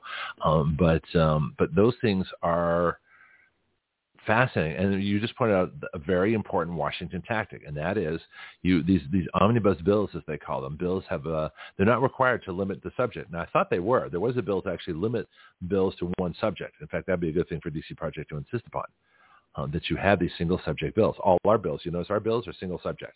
We don't distract. We don't put a bunch of stuff in that people don't need, because for the purpose of hiding things. And that's called the poison pill. And so they have if you ever hear about a poison pill provision, that is something that was put in specifically to either kill a bill when something is good that they don't want, or to sneak something in that they want that they don't want you to know about. So that is very Washington. I never heard of a poison pill. I never you heard have now. That's what it is. So a poison pill is something put into legislation to kill it that's not related to the bill itself, or these provisions that, again, you say, aid for Ukraine in a bill that's, it's like farm regulation. Well, what's that doing in there? Well, they can do that because they're not restricted in the subjects. Okay, I've given the Financial Accountability and Public Disclosure Act of 2019. That's the one that has the mandatory 30-day comment period that is now in your Facebook Messenger, so you can then send that to, if you choose, Cat Camel. How do you pronounce the name? Kamek. There we go. All right. And no Jim. He didn't tell me. Something must have come up. He's a busy guy.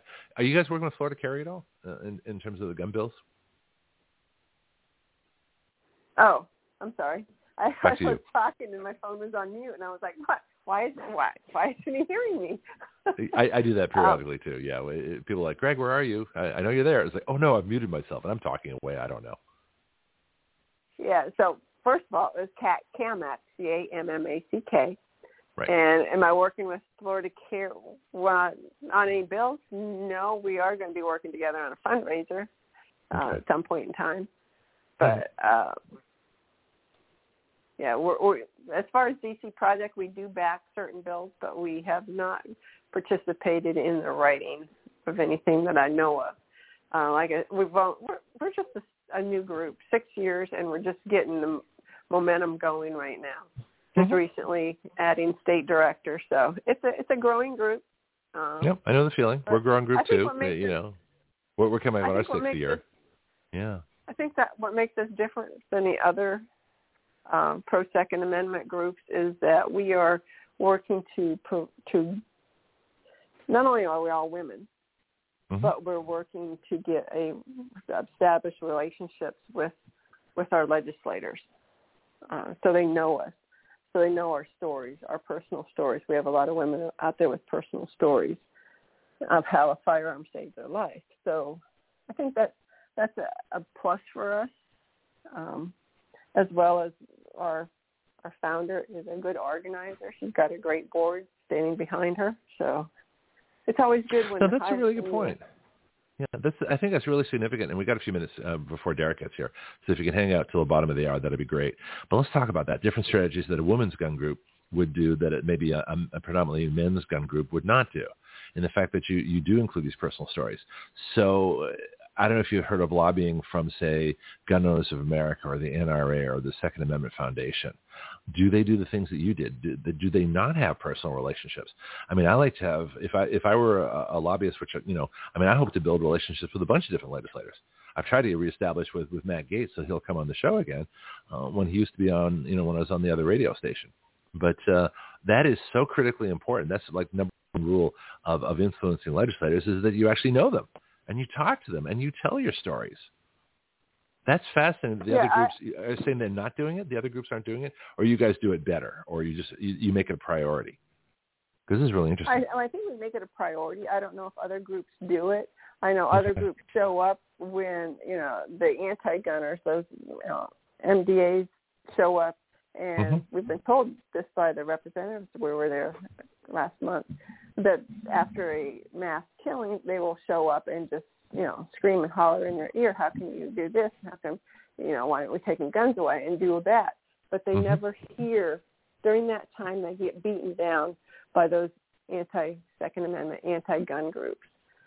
Instead, and that's a time when we asked them, one of our ladies in our group asked, I forget which rep we were at, asked him if, so would it be important for you to see us during that time? And he's like, yes, because, when someone's, in your face, wanting to take the guns away, to know that there's groups, Second Amendment, still, it's important for us to have our firearms.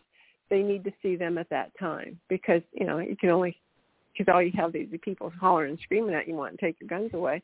They need to know that we're backing them at that time. So I thought that was pretty interesting. That's absolutely critical because most people complain to legislators. They don't compliment them. They don't support them when they do the right thing. It is almost more important to support them when they do the right thing. Yeah. And they need to know that at those critical times that there's people back there supporting them because now they're getting hit in the face by, why aren't you taking guns away? And then here you want to know that people are standing behind you. And I think also for some reason it appears that people that are pro-Second Amendment are just like, I don't know. Some of them might think that they can never take away their Second Amendment rights, but they can chip away at them. Or maybe we're not as vocal. I think that's it too. We're not as vocal. When we get, we don't get in people's face, holler and scream. We're visible, but you don't have to. We're not antagonistic. No. We don't believe in that. Gun owners are, I think, majority of us are quiet, peaceful people that want to, protect our families and our friends and our communities. So we're not out there hollering and screaming in other people's faces. And sometimes that gets, more attention. So, do you see how critical that is from a psychological point of view? The fact that the people that own the guns are the common cool ones and the people that don't own the guns are the crazy people. That is very significant psychologically. That's a huge lobbying point in your favor. Exactly. And people, so people see me wearing a shirt that has an AR on it. And they're like, oh, my gosh. And they're afraid of me because I have a shirt that has a rifle on it, Or some people, you put a gun in front of them. You lay it down on the table, an empty firearm, and they're like scared to death of, they're like, think I'm a killer. Why am I a killer? What makes you say I'm a killer? Well, you have a gun. Just because I have a gun doesn't make me a killer. That gun doesn't kill anybody. It's the person behind it that kills. Yeah. And see, that's what the media and they're trying, and certain legislators are trying to do is pin all the wrongdoings on an inanimate object. They want all the attention going to the firearm, not to the person behind it. That gun will not hurt a soul until you put a person behind it. And that person behind it, that mentally ill person, that criminal, that killer, that's the person that the attention needs to go to. That's what we need to deal with. The firearm's not doing anything wrong. It does nothing unless there's a person behind it doing bad. That's why. Go ahead, Bianca. That's why we need to wear. That's why we need to wear those weapons, whereas they become societal norms, commonplace, just like tires on a car. If you see a car without any wheels on it, then you look at it strangely. As long as you see the wheels on it, it's just a common thing. You see airplanes flying in the sky, people walking with guns on their hip, rescue and help groups coming out during a time of disaster. Wear your guns. Then you can see people wearing guns that's doing things to help preserve and help people in need. Yeah, rescuers should be wearing guns. That's another way to rescue. I'm with Bianchi. I think that the virtues and the value of open carry in terms of normalizing the sight of guns far exceeds any danger you might face from someone stealing your gun. I mean, that's always possible, but it's rare. But the benefits of a visual, especially women openly carrying guns, especially, moms with a kid in a stroller, carrying a gun. That's invaluable in terms of, first of all, it's good for them because they're more secure, but secondly, in terms of psychology, of public perception, that's huge. It makes an amazing difference. So this is a good thing. Exactly. Yeah. Exactly. Okay. And it takes the people that are afraid of guns and are the ones that want to take our guns need to understand that stop listening to the media. Stop putting the blame on a piece inanimate object and start trying to figure out why our society has so many people that want to do harm to others. What happened mentally? Yeah, well, it's a decline of morals and morale, and a decline of the character of the nation. Yeah, I got to tell you something. Just a personal comment here. You're getting better at this. I've been listening. You remember when you first started? No, I'm serious. Reporting on the show, and just especially since Washington and your ability to to frame an argument and make complete points and go through this, you keep getting better. And so keep doing what you're doing. You're doing a great job, and I think you're going to be, an ever-increasing fabulous spokesperson for DC Project, guns, and the Second Amendment in general. So, yeah. Oh, thank you. Doing a nice job. You're welcome. Yeah. So I think I'll do now, before Derek gets here, take a little break, play our announcements and our benefits for folks with our discount codes. And then I don't know if you can stick around, Shirley, if you want to hang out for Derek's part, or if you have to go. But this would be a good time to sort of like a midpoint in the show here, to play some stuff. Yeah, I'm going to have to get going, so I'll just wrap it up by saying, I did want to make a point also, yes, that October is Domestic Violence Awareness Month. Mm-hmm. So I do have a book called Heels to Holster, which tells my story of going from victim to survivor, and how practicing the Second Amendment saved my life and gave me a life again. It's called Heels to Holster. You can get it on Amazon.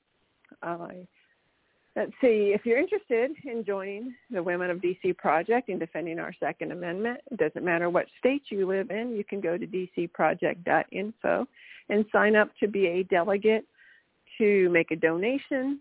You don't have to be just a woman to make a donation either, just putting it out there. Or if you have any questions or want to receive our email, you can do that all at our website, dcproject.info. And you can follow us on Facebook or Instagram as well. And if you need to contact me directly, you can email me at Shirley, SHIRLEYWATRAL if you have any questions or comments. And other than that, that's my report for Action Radio. Stay safe, everybody, and have a great week. Yeah. I want to do an before hour. You leave. All right, go ahead. You first, and then I got a quick thing for Shirley. You may think of a motto. Women's protecting their natural right of self-defense through the Second Amendment. Yeah, that's possible. The phrase "women empowerment zone" came to mind. Don't ask me where that came from, but you never know. But the other thing is, Shirley, I want to do an hour on your book. A separate hour from the show here, but just let's talk about that book. Let's give you a podcast that you can share and see how you're feeling now. And then you can listen to it 10 years from now and go, oh, that's how I felt, and this is where you are now. But I would like to do anytime you have an hour that we're on the air, or I'll rearrange the show a little bit. Let's talk about that book. Let's talk about your experiences if you want to do that. Okay. Let's see. Next Friday, Jim's not on, right? I'm not sure. He wasn't on this Friday. I wish he told us. We could have done it this Friday. But let's talk to Jim. Yeah. But I think so. It's his second Friday, and he's not on the air. Maybe is this the second Friday? Violence awareness. Huh? Is this the second Friday? Okay. I don't know. Maybe this is the second Friday.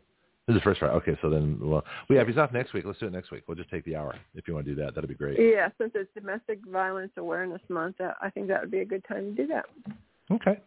I'll put it down. And bring some members on to talk too. I'll work on that too.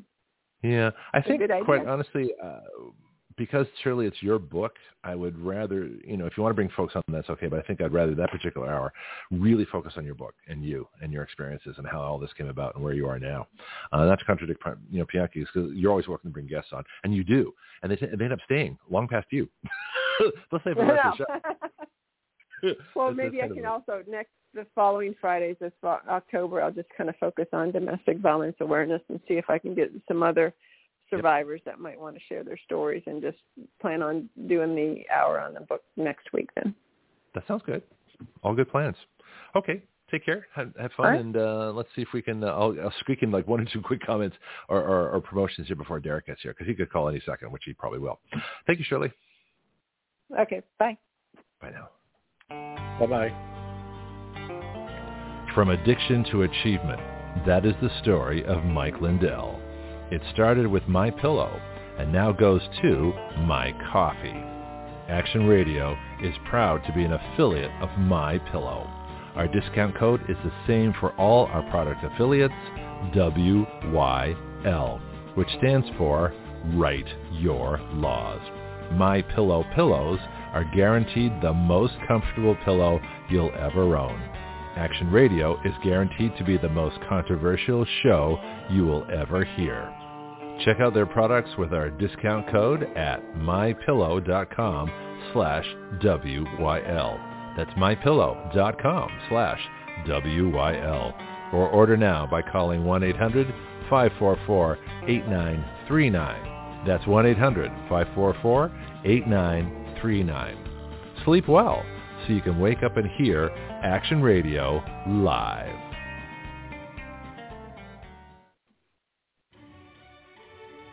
Hello, this is Greg Penglis for our newest shooting range here in Milton, Florida. Stand Your Ground. My friend Jason Myers and crew are creating an incredible facility for our city. Stand Your Ground is located at 6632 Elva Street. The phone number is 850-789-1776. Their email is standyourground1776@gmail.com. Here you'll find either in process or already going an indoor shooting range, axe throwing, archery, a rage room, self-defense classes, concealed carry weapons classes, security license training, paintball, a full-service gun store, and 24/7 online ordering. So come on down or contact them by phone, email, or website and learn how you can best stand your ground. Money. What is it? How does it work? How do you get it to work for you? So many choices. Stocks, bonds, mutual funds, commodities, and then there are the markets. Oil, gold, manufacturing, trade, energy, even government. To make sense of all the places your money can go, Derek Park of Edward Jones Financial Advisors joins us Fridays at this time to make sense of the markets and your money. No, I've been waiting to talk to you. This is an interesting week. I think we have the jobs report coming out in a little bit. Saudi Arabia is, right. Taking back 2 million barrels of oil per day, and Brandon is dumping our emergency supply at 1 million barrels a day, so we're still down 1 million barrels a day. Where should we begin? This is such a target-rich economic environment at this particular time because everything's going wrong. It's fascinating. Yeah, it's all self-inflicted. We got the much awaited CPI data next week. Okay. And obviously we're kind of at a turning roads where, I think inflation is on a downtrend from what we're seeing. So this report will either solidify that or say, hey, we got more pain to come. So. Well, given that inflation is based on government borrowing and printing of money, have they slowed down the borrowing at all? And how long does it take to sort of absorb that borrowing into the economy? I remember the last one was the Hyperinflation Act, as I call it. I don't think they've had anything since. I don't think there's a major, infrastructure stupid bill, a green bill, an energy bill. They've got a bunch of Ukraine stuff, which should go to Florida. But I don't think there's a major. Hasn't been for a few months now, right? One of their stupid multi-trillion-dollar bills. Yeah. Yeah, they've slowed the printing of money. That's happened, right? Okay. So they've gotten to a point that, they've also raising of the, Fed funds rate implies that banks have to hold more money because of cash positions. So they're already seeing an influx. I think the estimate was $5 trillion. Now, that could be a mix of institutions holding money and preparing for purchasing. That could be banks holding money, preparing for potential defaults on loans. I mean, there's a lot of things that could be happening when they say there's a surplus of cash, but ideally, the Fed, when they slow the printing of money, there's less money in the public, which means, that's the tightening of the money supply. And now it seems like it's taking hold because the consumer confidence reports over the last 3 months have been falling. And what that basically means is that inflation is starting to set in. People are saying, hey, this stuff is expensive. I need to quit buying it. Right. Which means that now we're going to start to see deflation if all of that holds true. Well, deflation of the inflation or actual deflation below zero inflation? Deflation of the inflation. Yeah. So that's why, you know me. I got to make these points really clear. So people think of deflation as a bad word. And I looked it up one day, and all these things were saying, well, you can't have deflation because when people see prices drop, they won't buy anything because they'll wait for the prices to drop further. I mean, that's irrational. That's insane. That goes against every law of supply and demand. When prices drop, people buy more of it if that's something that they want. So that doesn't hold any water. But the biggest enemy of big government, the Fed, and the banks, and therefore our greatest friend to transfer wealth back to the people is deflation.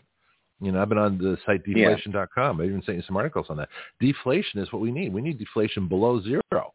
We need actual deflation of the currency at probably -2 to -5. I would say -5% to counter the inflation. So go ahead. Yeah, that's. I think that's what Trump's goal was to say, back when he was in the presidency, and I really disagree with this.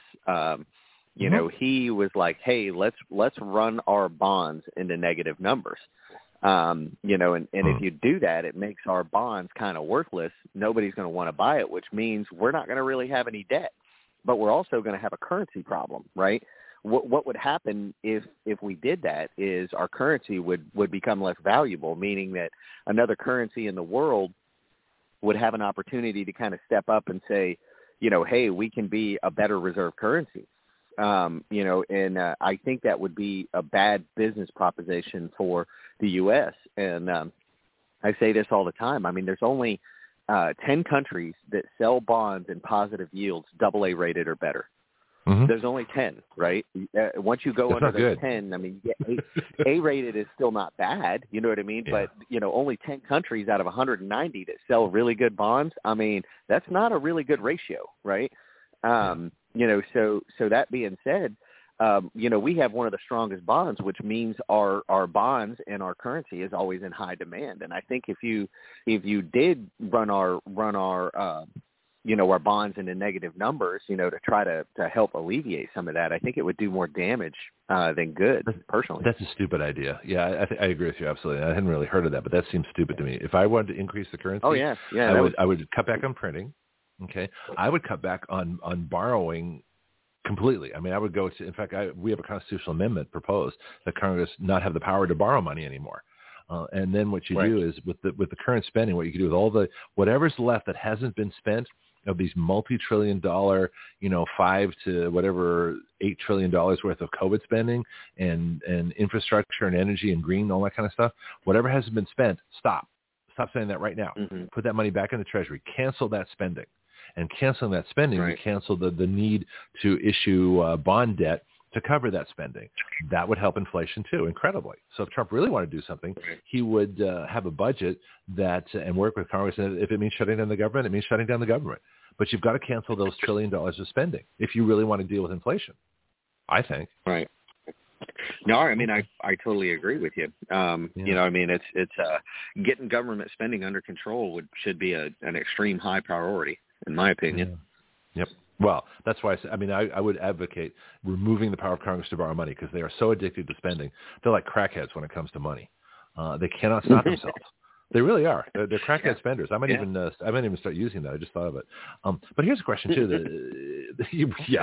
I have my moments. Yeah, but the question is, if I think of contracting the money supply as not printing And like you said, also as the Fed withholding, with a high discount rate, so the money's not in circulation. So what are the different effects of the velocity of money? In other words, money being spent because there is cash out there, as opposed to money being held by these huge institutions and then by the Fed and the discount rate for the banks and things like that. So is it the physical printing of money, the actual money supply, that has the biggest effect, or is withholding money from being circulated, through commerce, just as valid a way to restrict the money supply if it's being held by the largest institutions, the banks, and the high interest rates and things like that? Where does that come down? I'm going to say that it's probably a mix of both. Okay. And the reason being is, money in the banks. People are getting paid for it now with the Fed funds rate up. The next thing is in a market decline. The institutional investors are looking for a place to, get the best bang for their buck. So, I could crack open some of these mutual funds and I can show you like large cash positions. And that means they're waiting to cycle, they're waiting to add investments. I don't know when they're going to do this. Now you can open the prospectus and you could probably call them and ask them what their plan is, and they'll give you a little bit, because they have to by law, but, I'm not saying they're doing anything mischievous. That's what I would do if I was a super investor. I would be, watching the statistics and saying, hey, when is the best time to inject this money to get the best return? So I'm going to say that it's probably a mix of it all. The fact that people make more money, I'll tell you in my business, everybody's, I advertise what the rates are, and everybody wants to go to these safe haven positions because the market's kind of turmoil, in turmoil, which does create a buying opportunity for those that don't have fear. But buy low, sell high. Right. Do you have that in your window? Do you have buy low, sell high in your window? I would. Yeah, when the there's a saying for the VIX. It's when the VIX is low, let it go. When the VIX is high, let it fly. And what that basically means, the VIX is the volatility index, and what that is a measure of buys and sells in the market, right? If there's a sell-off, the VIX is going to go high, right? If there's not really selling and more buying, the VIX is going to go low, right? So you can watch the VIX every day and get a pretty good thermometer on what the market's going to do. And really, I only kind of watch it when we're in these real choppy times. Any other time, I'm kind of like, meh, it's not a big deal. But but right now, I crack open, Yahoo Finance, and I look at the VIX, and I'm like, okay, what kind of damage are we going to see today? Oh boy. When the VIX is high, let it fly basically means, hey, let your money go into these products because, the VIX is high. They're on discount, right? When the VIX is low, that means that, it's time to go. Go ahead and sell off things that you maybe want to capture profits with. So, when it comes to these big institutional mutual funds, they do the same thing. Their goal, they make more money off of your money, right? So they want to raise that capital, because they get paid more. Yeah. That applies. Yeah, that's something we should talk about. Pianki, go ahead. That was me, not him. I don't. Oh, sorry. Yeah, that applies to your Fidelities and Vanguards as well. Everybody's like, oh, it's free or it's cheap. But no, man. The more money they can make off of their mutual funds and ETFs, they get paid, right? The faster they grow. Are they less expensive than some other funds? Yeah, sure, that's great. That doesn't mean that they're going to outperform them. It's interesting. The point I was thinking of is that the large institutional investors really make a lot of money off the fear of the public, because the public is selling, when they see the market down. And of course, the big investors, they have the money to buy at that time.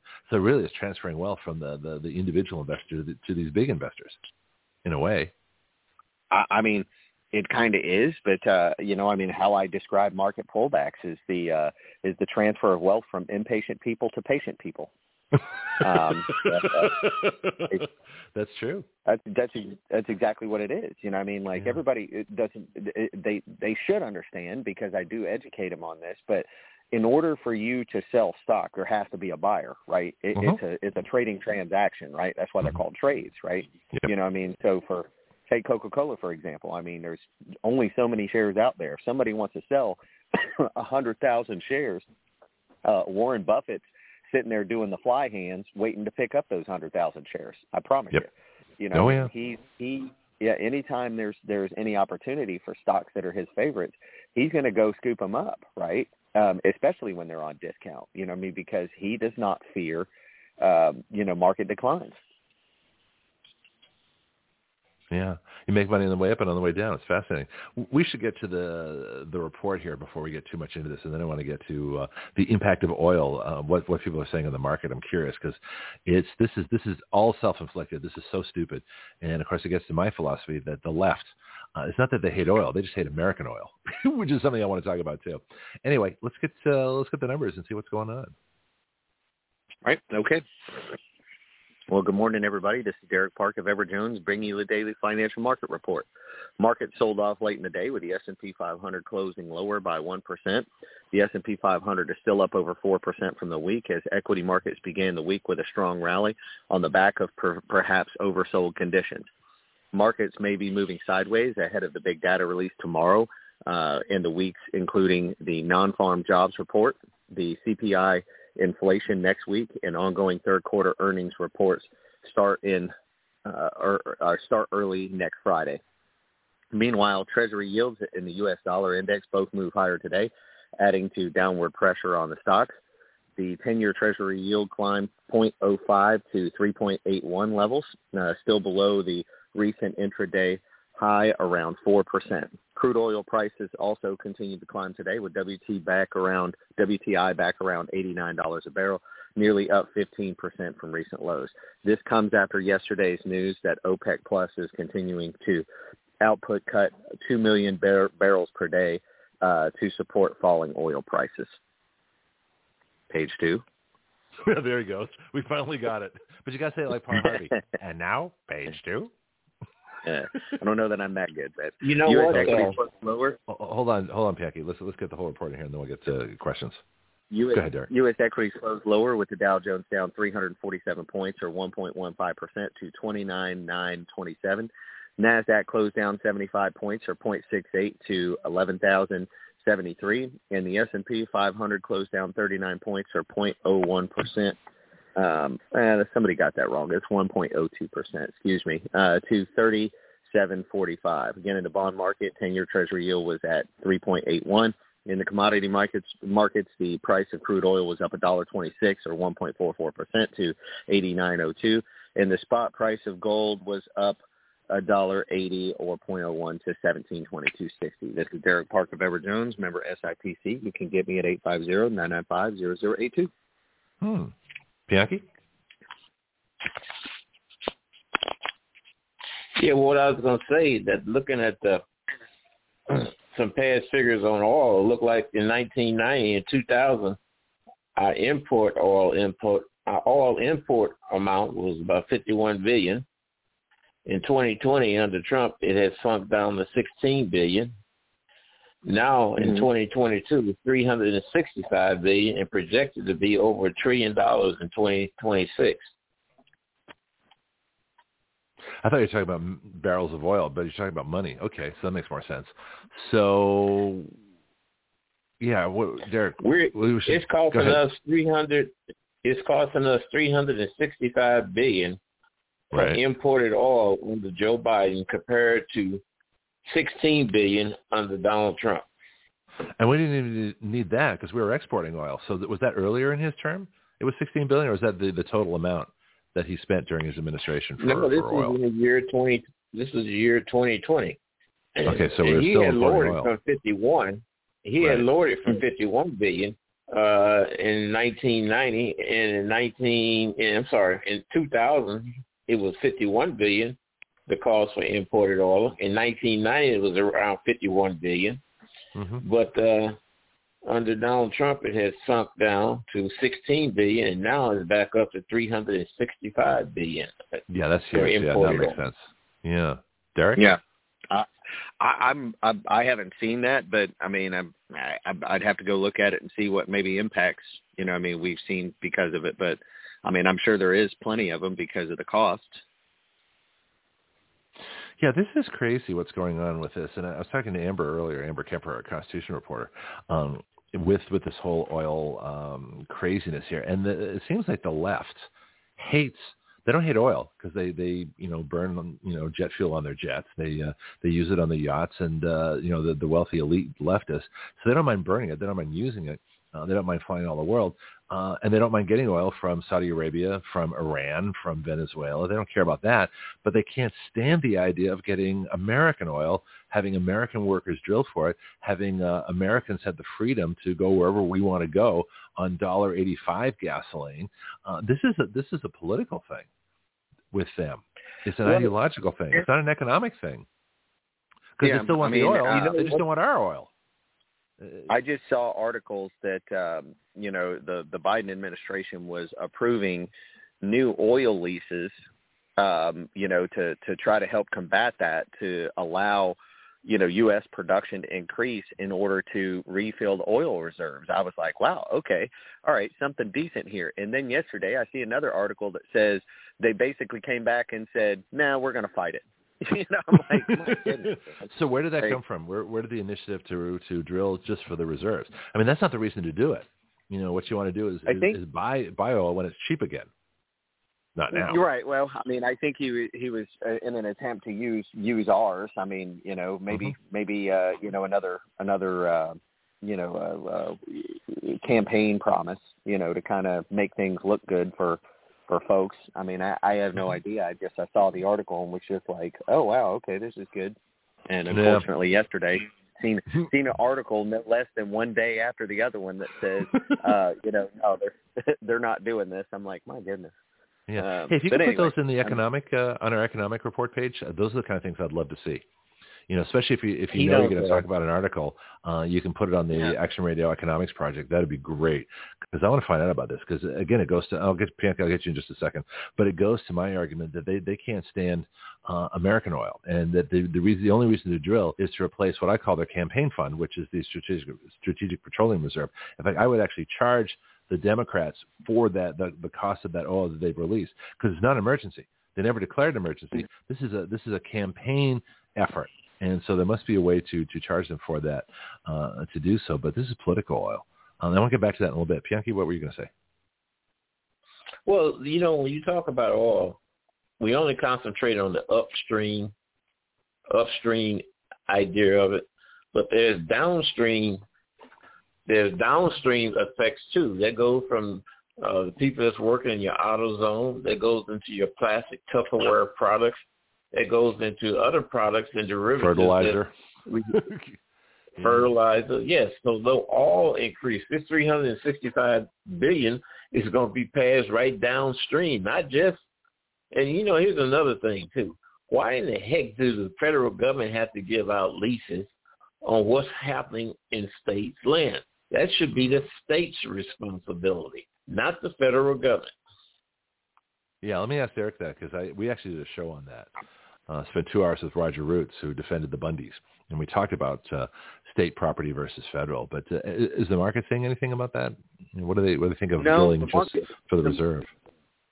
The market really, really doesn't. But I mean, I would agree with Pianki. I mean, I that's a state function, and I mean, I'm sure they're doing it for whatever you could call it environmental reasons, and I'm sure a lot of this probably came up after the Exxon Valdez thing.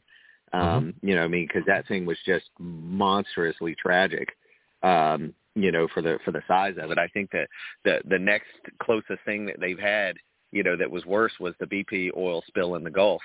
Exxon Valdez wasn't much smaller than that because the whole tanker cracked open. Well, the captain was drunk. Remember Hazelbrook? There was some pretty. I don't remember exactly what it was, but I mean, I was just kind of comparing. That's what I remember of the story. I could be wrong. We can check it, but yeah. Well, here's the thing too.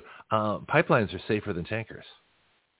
Pipelines are safer than and drilling in shallow water is safer than drilling in deep water. But because of all the coastal wackos that don't want to drill for oil, close to shore where it's much easier and safer, they insist. I mean, I don't know how deep the well was. I think it's a couple thousand feet down out there where the BP oil spill was. I mean, that's deep water. Oh yeah, yeah. So I mean, it wasn't crazy deep, but I think it was the water conditions or whatever, the storms or something, and they had a problem capping that thing off. Yep. So it just bled for days. Well, it's like the pipeline. We're going to talk about that. Another thing about the Nord Stream pipeline is interesting too. But as much as I'm an environmentalist and I would not want to put an oil rig directly above a pristine coral reef, that to me makes no sense whatsoever.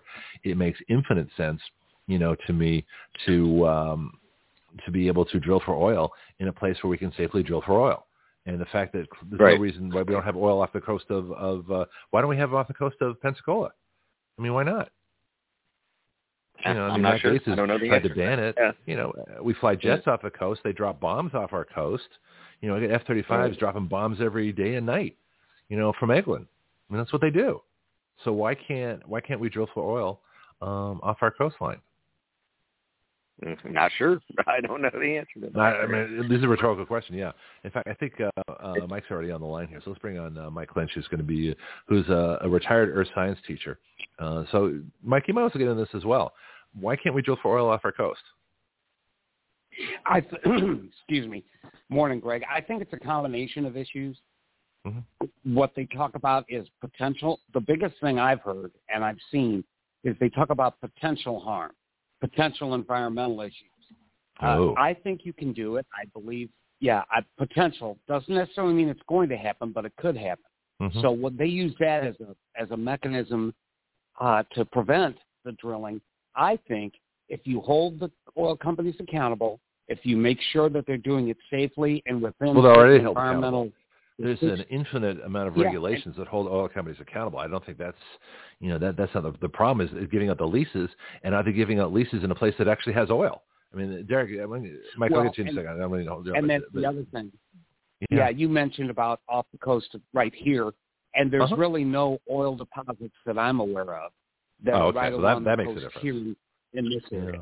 Yeah, but you go further south and further west, you go out into the central part of the Gulf where some of those larger rigs are. Yeah, then you're gonna find some deposits. Okay, makes sense. So, Derek, do you know about the leases? Because the Brandon insurrection was fond of giving leases on land that had no oil, and then when the oil companies didn't drill, they said, "Look, we gave them all these leases, and they're not drilling." Well, there's no oil. There's no natural gas in the lease. That's a common game that we see. Do you have any evidence of that this time? No, I mean I haven't necessarily seen anything, and I mean I the only article that I even seen that addressed that was that one I was discussing that was this week. Yeah, it's fascinating. So how do these people think we're supposed to accommodate 1 million barrels down? And my other contention is I firmly believe that the left hates America so much and hates oil so much, especially American oil so much, that they're not bringing – this is an excuse. I think they've always wanted to get rid of the Strategic Petroleum Reserve because they want to make it impossible for us to use oil for anything. And then they want to force us into wind and solar, which doesn't work, folks. It doesn't work. I mean, it's great. Look, you want to put solar panels on your house? Great. Love it. Heating and cooling works fabulously. You want to put a little windmill on your roof? Go for it. But to have these massive wind farms and solar things, centralized wind and solar power is not economically viable yet. And even if it works, there's still other alternatives that might be better. Derek, Mike? I'll get you. I'll get you a little early, but you're playing the next hour. But I want to let me just get this one thing on Derek. The economics of this. What are they saying about about this whole idea of cutting back on oil and getting rid of the Strategic Petroleum Reserve and trying to force us into a non-oil economy? I haven't seen anything about getting rid of the Strategic Oil Reserve. Oh, that's my but idea. I have seen. That's just me. Right. Yeah. I have seen stuff that said, hey, we'd like to get us to a non-oil economy, and I mean, you have to understand that's I don't want to say it's completely never going to happen, but it's probably never going to happen in my timeline or anybody that probably calls, except maybe the girl that does the declaration reading that's 18. Amber? That might be a feasibility. Yeah. Yeah. Well, I'll ask her about it next week. The bottom line is, I mean, look what just happened in Florida, for example, right? We had Hurricane Ian come through. There is no way with millions out of power, they're going to roll in there with giant electric trucks right now. You know what I mean? There's no way to charge the dang things, right? Unless they bring this massive generator. So how about the people that need to evacuate, right? I'm sure you could come up with some kind of a plan, but you're still going to have some gas-related car, right? you know, I mean, to come back in until your power's established. I mean, Hurricane Ian was pretty bad, but I mean, you know, imagine like one like Katrina where it was like 2 months before some people got power, right? You know what I mean? Like something that was like catastrophic, you know, at an astronomical level. You know what I mean? It's just, I just don't think it's going to happen. I mean, for them to even assume that in 10 years they're going to make an impact, I think personally is a very aggressive stance in trying to make that happen. See, I don't even think it's desirable, and we talked about this with a bunch of folks, and this with Mike again the next hour, that carbon dioxide is a good thing. You talked to Gregory Wrightstone of the CO2 Coalition. We need more carbon dioxide. So there's nothing wrong with burning organic fuels, which I now call fossil fuels. So burning organic fuels is good for the environment. It's good for the plants. It's greening the world. There's more food production. And the whole idea of climate change, I mean, the rise in CO2 comes after the temperature increases. And Mike can confirm this, later too, that the temperature warms up first and then the carbon dioxide increases. Carbon dioxide does not cause the increase in temperature. There's not enough of it in the atmosphere to do that. Oh, well, who's the guy? Okay, let's go Pianki, Derek, and then we're going to start to bring Mike into the conversation, just because. Well, before they had the internal combustion engine, they was using steam power by burning wood. Another point to your answer on offshore. Yeah. Yes, on offshore drilling, those revenues should go back to the states, similar to what we see goes on in Alaska, where people receive yearly a check. And one other thing, one of the reasons why you go further and further out, because the oil level underground drops. Remember, we're on a mountain.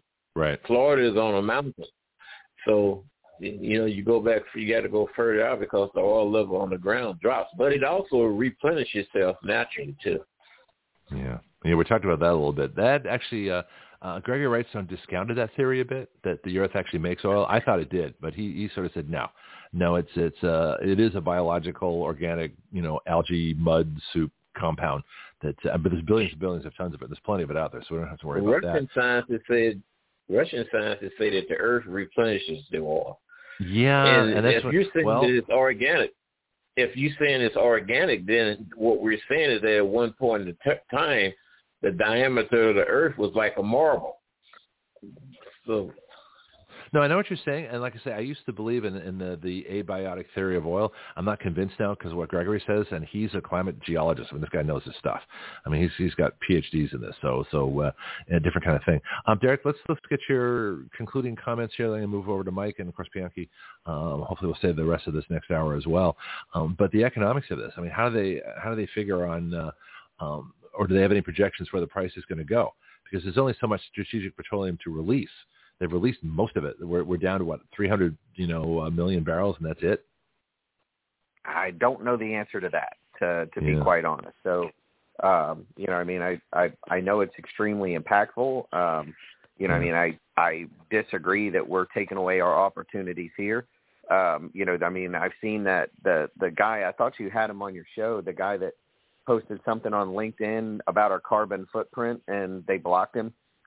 That's Gregory Wrightstone. Yeah, he's been on before. He's real busy now. He used to be on more, but now he's like really popular. So he's hard to get. Yeah, sure. I mean, I just find it very interesting that I mean, it's we're like the lowest carbon or lowest CO2 input we've been, and it shows on that chart. I think it was that where where trees need things to be, and we're below it. Like basically, we're killing the earth because we're not producing enough CO2. Exactly. Yep. Yeah, 150 parts per million is death, and we were like 250, 300 when we started generating it. We need more carbon dioxide. We actually need to burn as many of our organic fuels as possible right now to replenish carbon dioxide, and the extra carbon dioxide that is in the air is helping the plants. Well, like I say, I'll talk to Mike. I'll get his impressions on that. But Derek, why don't you give your contact information once more, and then I'm going to shift over to Mike, and away we go. Thank you, sir. No problem. Appreciate everybody. This is Derek Park with Edward Jones. You can get me at 850-995-0082. Thank you, sir. Appreciate it. Bye, Derek. Have a nice weekend. Yep. Y'all take care. Yeah, thank you. Pianki, did you have a comment before I get to Mike? Because we're going to go through all this stuff here. Well, yes, you're absolutely right. Without the CO2, they need to grow more trees and more ground coverage. Tilling of the soil in the farming operation is bad because it exposes the soil to the element.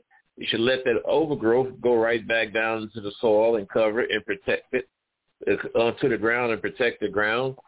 And the earth produces gas and natural resources. I mean, that's just the way it happens.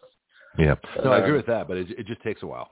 You know, the temperatures, pressures, and time. It takes a while. Yes, it takes a while to use it up. It takes a while to replenish. Anything that's worthwhile, it always takes a while. Look at that cake that comes out of the oven. Well, that's funny. Yeah, it's true. Exactly right. It takes more time to make it than eat it. Mike, CO2. Let me do a little poetic thing. Where are you on CO2? Basically, there is way too much emphasis on CO2 in terms of what we're producing. There needs to be more of an emphasis on CO2 in the rainforest. When you think about, let's just give an example, in South America and areas like that, for years we've talked about them cutting down and burning up the rainforest. Well, those trees are, of course, part of the process in the atmosphere. They're the ones taking in the CO2 and producing oxygen. And people are forgetting you've got to have those plants, those sorts of things. It kind of goes back to this. This is my whole thing on this whole issue. The left, or the woke scientists, don't have a respect for timelines. In other words, when you look at history, you have to go back in history to see what's been taking place on the earth for the last 200, 2,000, 2 million years. People the left especially, don't have any respect for looking at the timeline. We've had horrible hurricanes, for instance. Since 1900, the worst natural disaster in the United States was a hurricane in 1900. And when you start looking at things like natural disasters, timelines, things like that, the left is trying to compress these timelines or act like they don't exist. And you can't do that. You can't simply ignore thousands and millions of years of Earth history and just say, well, it's just happening right now. That's not the way this whole process works. It's like trying to say, well, we're going to compress the electric vehicle timeline instead of taking 50 years to do it, we're going to do it in 10. Well, that's just not realistic. But then to do that, you have to ignore the history of things that have happened in the past.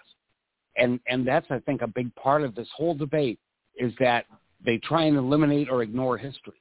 And I think that's part of it. And when you look at CO2 and the other things happening in our atmosphere, you know, our atmosphere had a lot of bad things happen to it, you know, but the dinosaurs were gone in a flash of basically a camera. Boom, gone.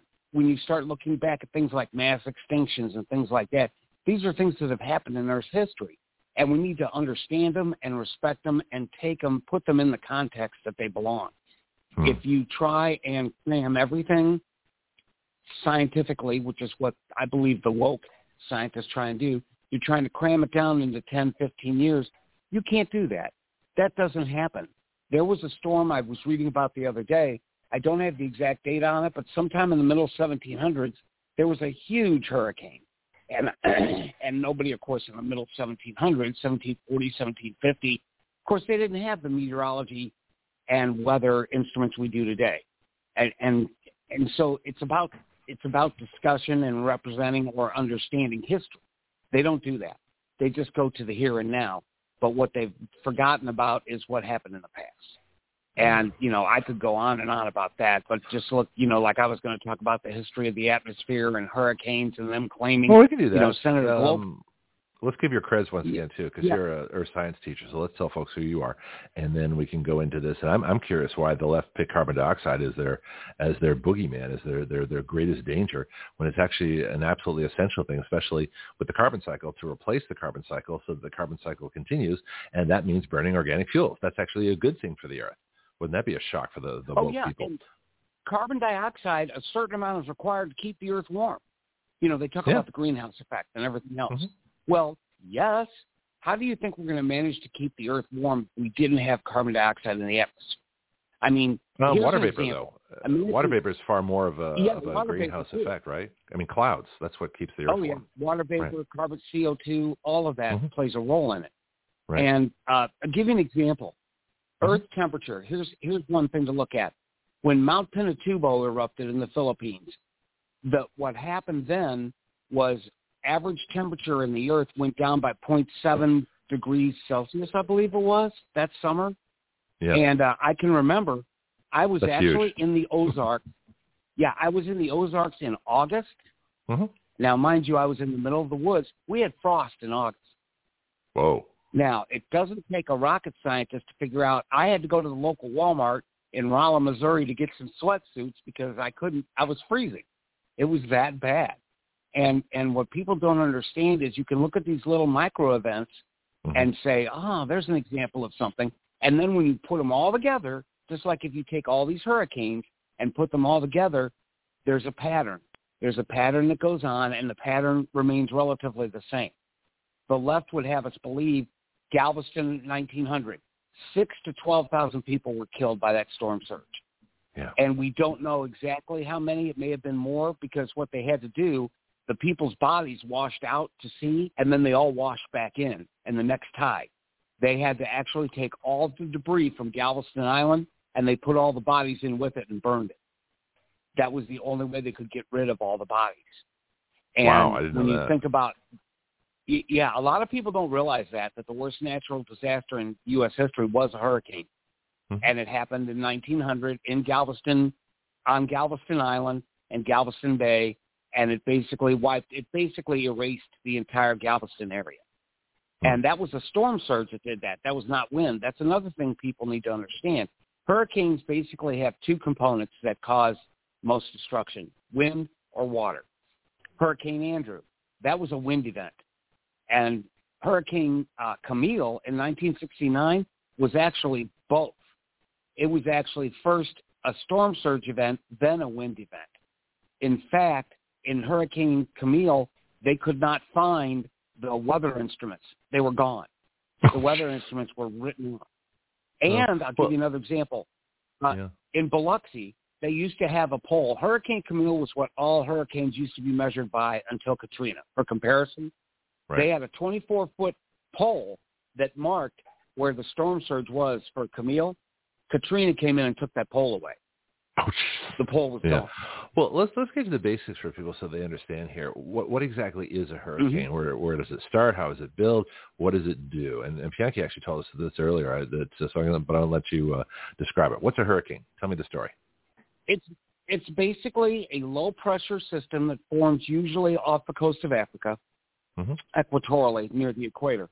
As it moves across, it comes into warmer waters as it gets closer to the central and then western Atlantic, and then into the Caribbean, areas of the Caribbean and things like that, the Caribbean Sea. So these are waters that are warmer anyway. We're not talking about global warming water. We're just talking about water that's normally warm because of where it is and how deep it is, right?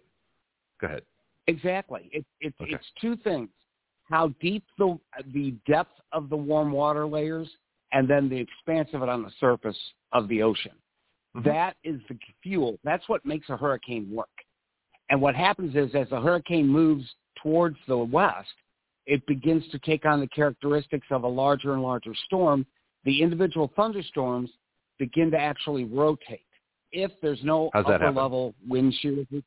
So let's talk about it, because I know some basic weather. Bianchi and I are both pilots, and so low pressure means air is rising. Yeah.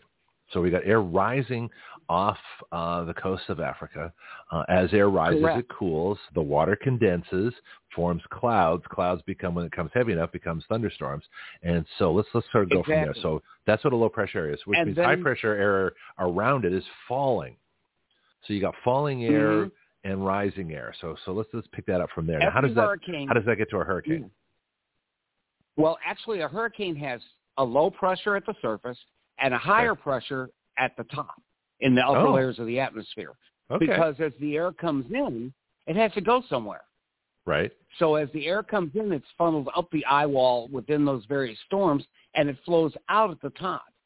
So what you will see in a hurricane picture, you'll see the rotation, and then if you look at the edges of it, you'll see clouds blowing off or clouds moving away from it. Yes, that's actually the high pressure. It's venting. The best thing I could come up with is a chimney. You know that if you're going to get a good flow in your chimney, air, you can feel the air rushing into your chimney from your living room, right? That air is then going up and out the chimney. Now, if there's a good breeze blowing across that chimney, it pulls that air out fast. So it just like kind of depends on where you want it. So it's sort of like a Venturi, right? Yeah. Okay. Yeah, similar. But now you've got to add the Earth's rotation in there because the Earth's rotation plays a role. It's called Coriolis, which is, of course, the spinning that's imparted to things because of the Earth's rotation. So let's talk about and that, because that's a concept that is hard for people to understand. In other words, why hurricanes rotate. So we're going to get real basic weather, folks, and how we're going to relate this is why climate change is not the cause, okay, or why the Earth's warming is so we're going to get to that. But I want people to really understand what a hurricane is because people don't take the time to do this, and I think this is a really great opportunity. So explain Earth's rotation, Coriolis, and how this low pressure at the bottom, high pressure at the top starts rotating.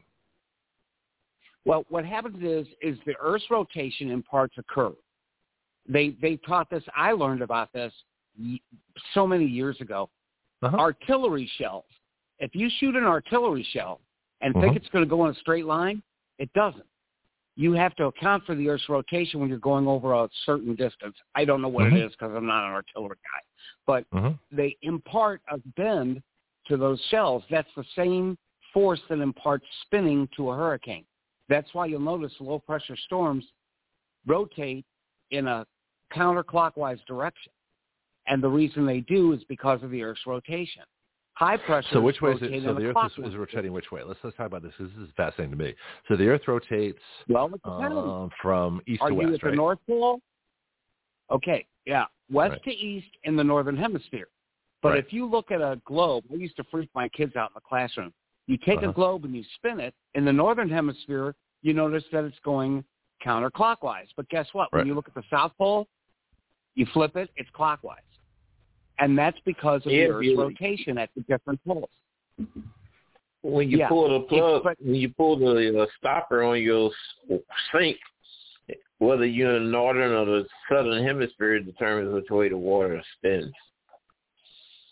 I always used to freak my kids out because I'd ask them, okay, what if you're using a toilet right on the equator? What does it do?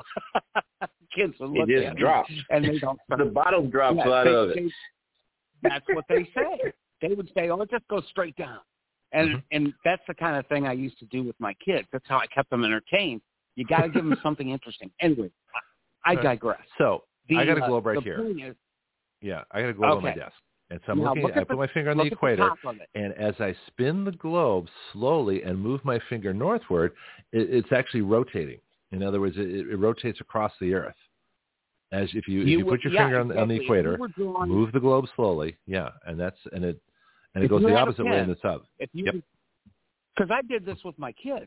If you had a pen and used I had one kid spin the globe, I had the next kid on a piece of paper take a marker, of course, to try and protect the globe, but have them try and draw a straight line, they couldn't.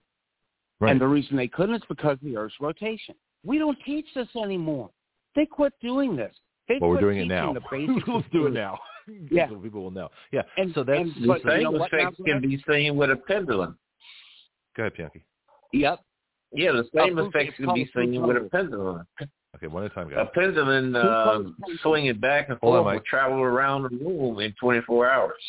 Yep. Mm-hmm.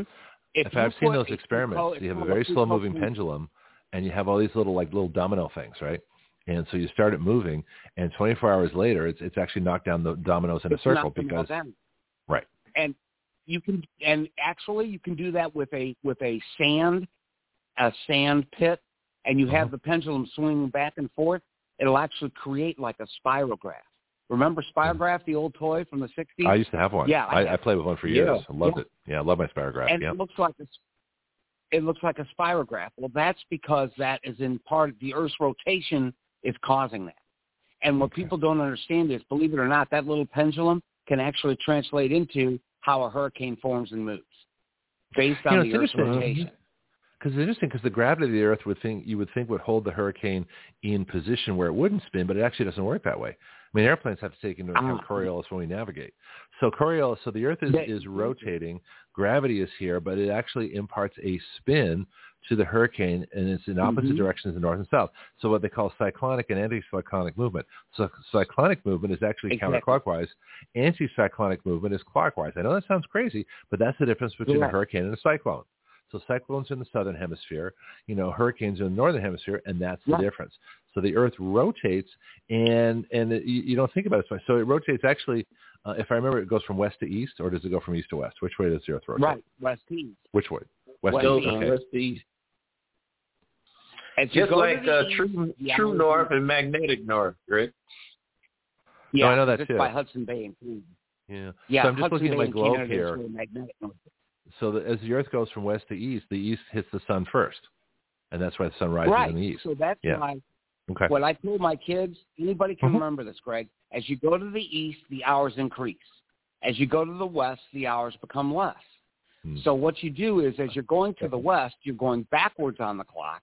As you go to the east, you're going forwards on the clock. London is approximately 6 hours ahead of us. Greenwich. So if it's 8 o'clock here now, it is 2 o'clock in the afternoon in London. And that's because we're rotating west to east. They see the sun first in New York. That's why you have Eastern, Central, Mountain, and Pacific time. 4 time zones in the continental United States. And I could get into a whole other thing. We're talking about hurricanes. But trivia question. How many time zones are there in the world? 20, I want to say 25. No, it's 25. That's absolutely right. How do you have 25? You split the diameter.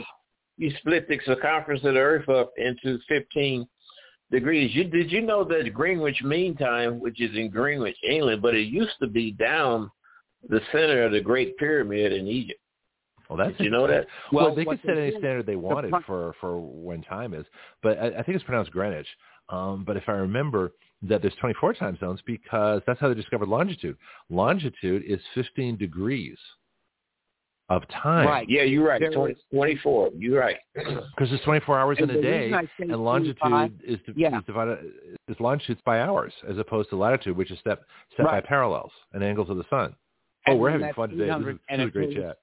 Yeah, and the total is 360 degrees. Right. And that's what creates the grid system for latitude and longitude. And GPS so longitude, and all that sort of longitude is fascinating. So do you know how they used to detect their longitude before GPS? They used to use stars. The North Star Dead Reckoning. You could figure what do you do during the daytime? Yeah. Do you know how they did it? It's fascinating. It was time.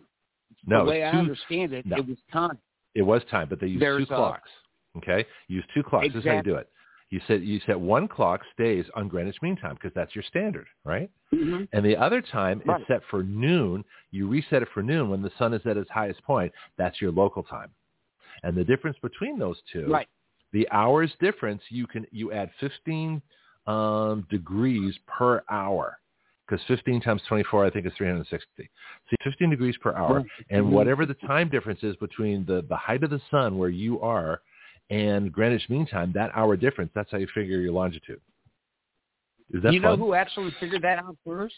The Egyptians. Oh, that's interesting. Eratosthenes figured out. They didn't know the Earth was round. They didn't know the Earth. They had no clue until they figured out. They looked at 2 observations, one in Syene, Egypt, and one I believe was in Cairo. And they looked in the bottom of a well, and they had charted on a time when the sun hit the bottom of the well. Well, in these 2 locations, and the 2 locations, Eratosthenes figured out that the sun in Syene, Egypt, at noon or at its highest point, it, of course, lit the entire bottom of the well. But outside of Cairo, they looked at it, and it didn't. The sun was to the side of the well. Well, they figured out the only way that could be true is if the Earth was curved. And that's how I'm going to look up this. Before him. Go ahead, Bianchi. Before him, they had a calendar. You can see the calendar today. It's in Dendera. And it encompasses 25,000 years because it's the time that it takes the imaginary line down the center of the Earth to progress through all the constellations takes about 25,000 years.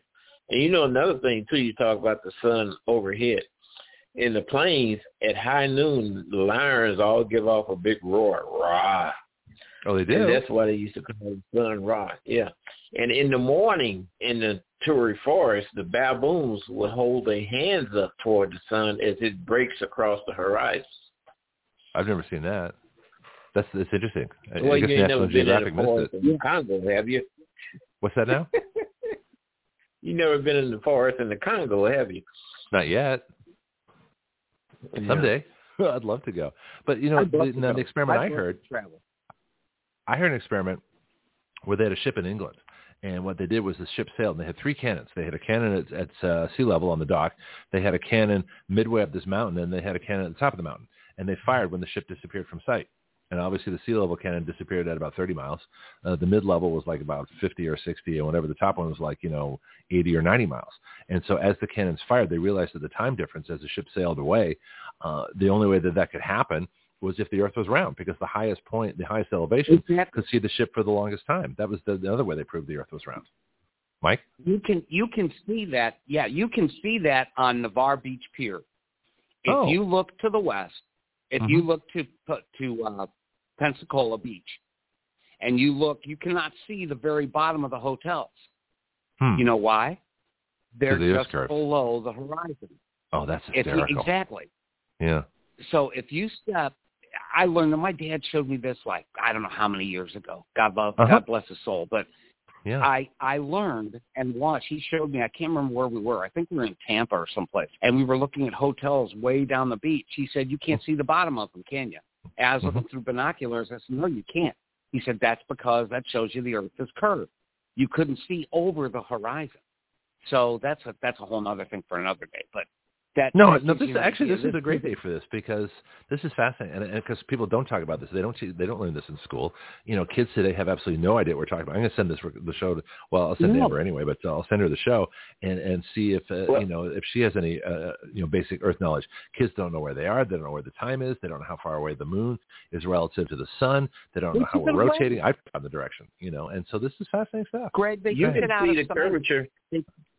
Okay, one at a time. You can see the curvature. When I'm in Africa, you can see the curvature of the Earth when you look out onto the ocean. Well, here's another thing, too. One of the reasons you knew that the Earth was round, because a ship at shore would take off and go out into the ocean, and it would slowly disappear. Mm-hmm. Yeah, and they thought they would fall off the end of the world. Now, coming in. Right. So here's a question, Mike. And this gets to climate change, so that people, even with all this overwhelming evidence that the Earth was round, believed it was flat for centuries beyond these obvious experiments. So that was a belief system. So they were actually encouraged to believe system that was easily provable that was false. The Earth is round, but to believe the flat earthers still continue to believe it. In fact, they killed people who didn't believe that the Earth was flat.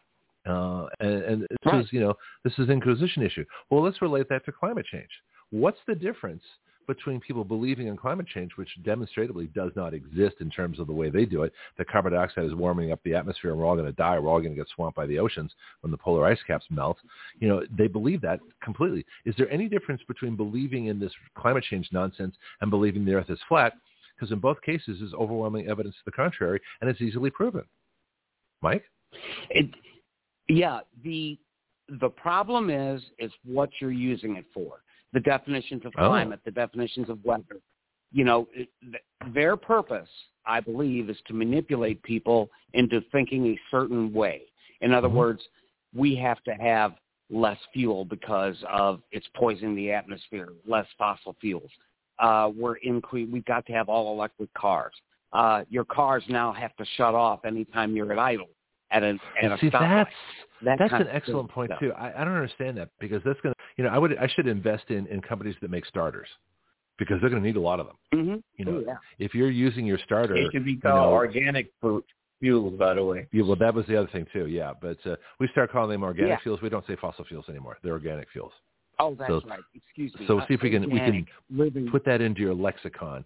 So organic fuels, but organic fuels are necessary for the carbon cycle, and nobody argues that. It's necessary to burn organic fuels. They're necessary for survival. We're back to the history again. If you look at the history of the Earth, if you look at things that have been taking place, the Earth's atmosphere has always changed. You know this from being a pilot. One of the first things they teach you is the atmosphere is a fluid. Okay? People don't understand because they don't take classes anymore, or they don't get educated anymore. Don't they have Earth science in 8th grade? I mean, I had an 8th grade in this country. I had an Australian 4th grade. Yeah. No Earth Science? What's it been replaced by? And it's more physical science. Yeah, it's more physical science because they're getting them ready for, dare I say it, standardized tests. But that's a whole other subject for another day. Okay, well, you can come back Fridays. I mean, I don't mind if you're on here most Fridays unless I have another guest. But yeah, we can get you back fairly often. This is fun. I enjoy the banter, but I also enjoy, for instance, let me give you an example. Mm-hmm. Let's go over the worst hurricanes to hit, or the most powerful hurricanes to hit the United States. Look at the timeline. 1900 was the Galveston storm. When was that? 1935. Wait. When in 1900? I want to say it was September. I don't have my chart in front of me, but I can give you the dates and the area hit. Galveston, 1900.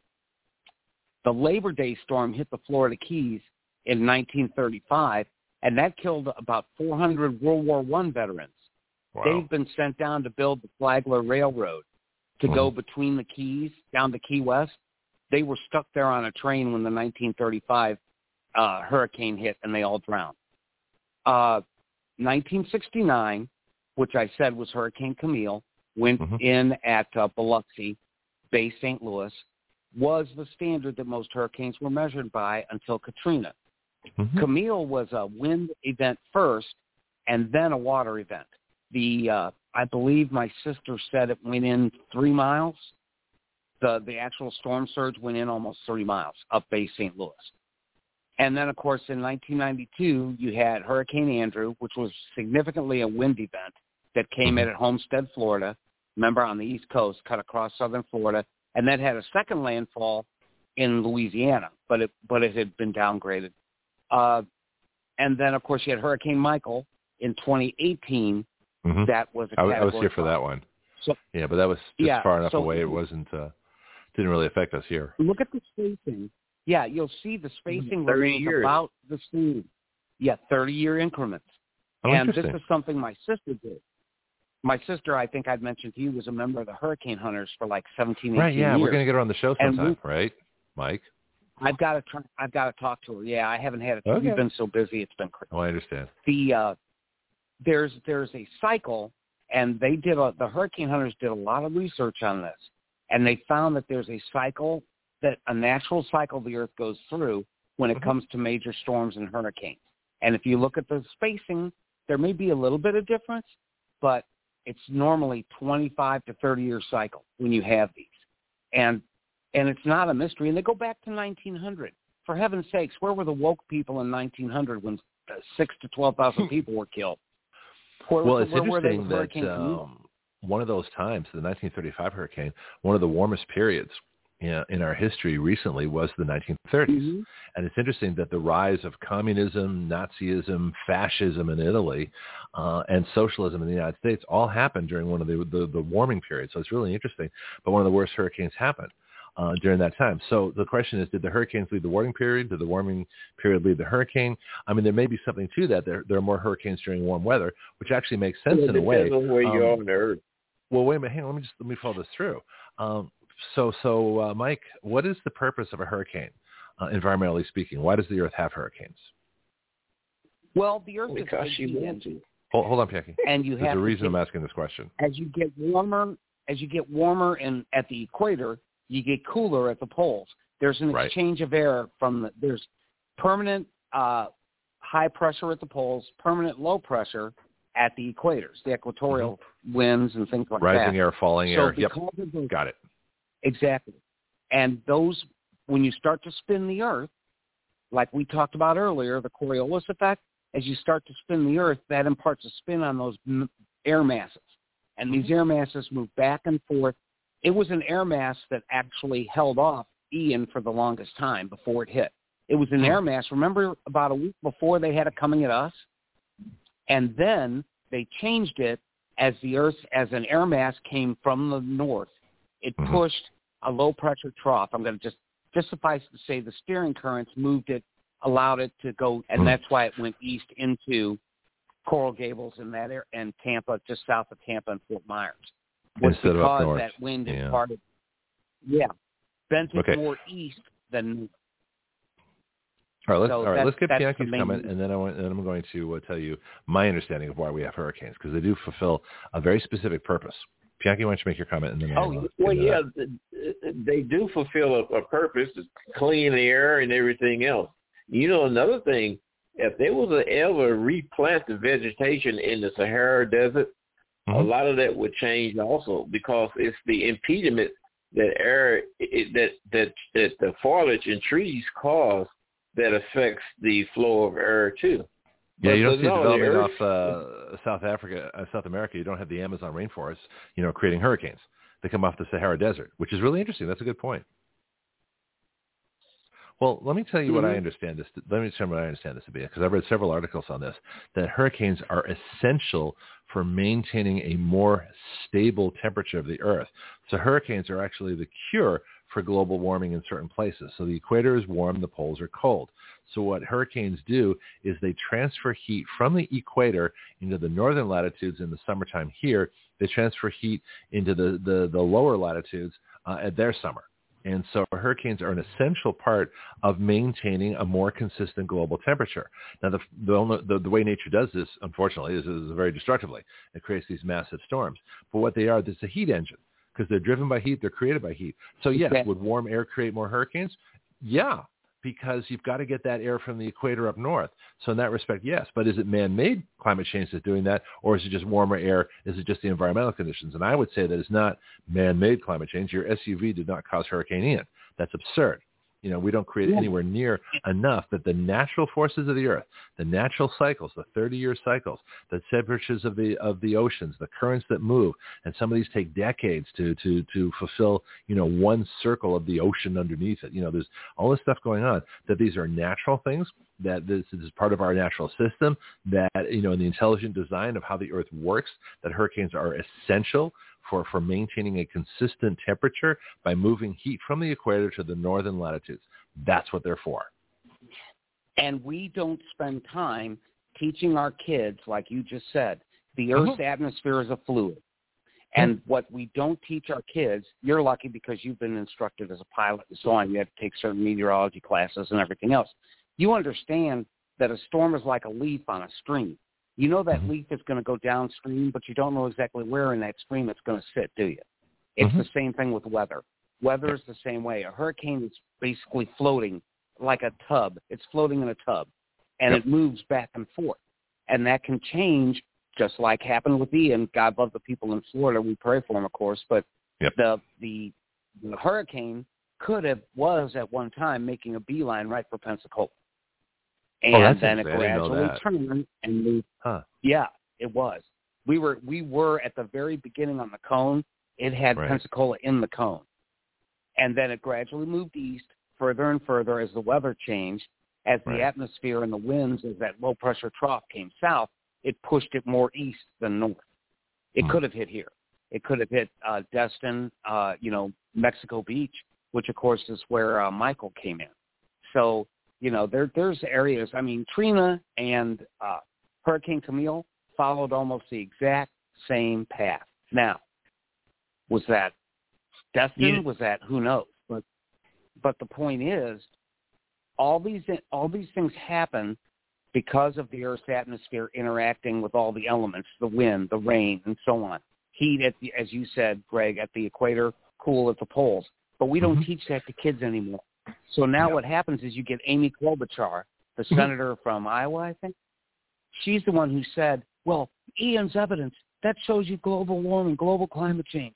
And everybody's like saying, no, you're off the wall. Even the lefties were saying, nah, you don't need to be saying that, because that's not true. Ian was only evidence of nothing. Hold on, Bianchi. I'll give you a chance. Ian Go ahead, Mike. Finish. Evidence. Ian is simply evidence that our atmosphere is constantly in change, constantly moving. It's a liquid. It flows. It ebbs. It changes direction. And that's what, meteorologists are the only people that can be right 50% of the time and get 100% of a paycheck. That's what my sister always says. And it's true if you think about it, because it's fluid. It's partially science, partially art. Forecasting these storms, it takes experience, it takes background, it takes statistics, but it also takes a little dose of common sense. And the left, the wokes, they don't have common sense. Well, they're just exploiting this. They're trying to use it for their own purposes. But the Earth does warm. There are hotter summers and cooler summers, and the hotter summers would create more storms and more hurricanes simply because you've got to transfer more heat from the equator to the northern latitudes. But Ian's like the first storm we've had. Usually we'll get like 7 or 8 tropical storms. They'll go different places. 1 or 2 might turn into a hurricane. We've had nothing this year. Ian was the first one. Now it's huge, but it's been it. And it's been a cool summer. And that's because of what's been happening in the Pacific Ocean, which was bringing wind shear across the Caribbean and that area. Wind shear tears a storm apart. It takes the top part of the storm off. Well, it's like plugging up the chimney. If you plug up a chimney, your fireplace won't work. It's the same thing with a hurricane. If you take the top off of a hurricane, the convection won't take place. Okay. You can't have that air moving up inside. I want to get to Bianchi's point, but really explain wind shear. Go into that and describe how that works. How does it get from the Pacific to the Gulf? The Earth's atmosphere not only moves. See, this is the thing. People have to think three-dimensionally. You're not just doing air up and down. You're moving air forwards and backwards. Kind of like learning pitch, yaw, and everything in a plane. Well, winds do the same thing. Winds go up and down. They move right to left. They move left to right. So what happens in the atmosphere is at different levels, you will get different directions of flow. In other words, the jet stream. We've heard of the polar jet, the subtropical jet, and those, they move north and south depending on the time of year. Well, what happens is obviously they move south in the winter because that brings the cold air from the north. And in the summer, they move north because then that brings the warm air. What happens is those jet streams will actually cut off a part of a storm. If a hurricane comes into that environment, that's not favorable for formation. That you won't get a hurricane in a very big wind shear environment. In other words, at 35,000 feet, you'll get these jets coming back and forth across the Earth and predominantly east to west or west to east, depending on what latitude you're at. And they're what tears the storms apart. They take the top of the storm off, no convection, no storm. So how high are how high? All right, go ahead, Bianchi. Then I'll ask my question. Bianchi, go ahead. That's why Canadian geese hitch a ride on the jet stream. Nature does its best, and that's why your cumulus clouds are flat at the top because of the jet stream. He's talking about the top, like a cumulus. Like a storm cloud, Bianchi, is that what you're talking about? Yes, on the storm clouds. If you ever look at the storm cloud at the top, it's flat like an anvil. That's because they're coming up in contact with the jet stream. And geese hitch a ride on the jet stream to get from the north to the south, and ducks too. Yeah, but the jet stream makes a curving path. It starts like up around Seattle, comes down to the middle of the country, and then it goes back up to like Boston again. It's a cone of air, and it's not that wide. What's that? Okay, student Greg, why does it follow a curved path? Let's go back to what we learned earlier. Yeah, Earth rotates. Coriolis. But why does it go back up again? So in other words, it descends down, then comes back up again. I would think it's more the pressures. Well, here's the question. Is it more the rotation of the Earth or the pressure systems that make a bigger difference? Because high pressure from the north, low pressure from the south. Okay, so they all tie in. It's the interaction, like Bianchi just said. It's the interaction of all those elements.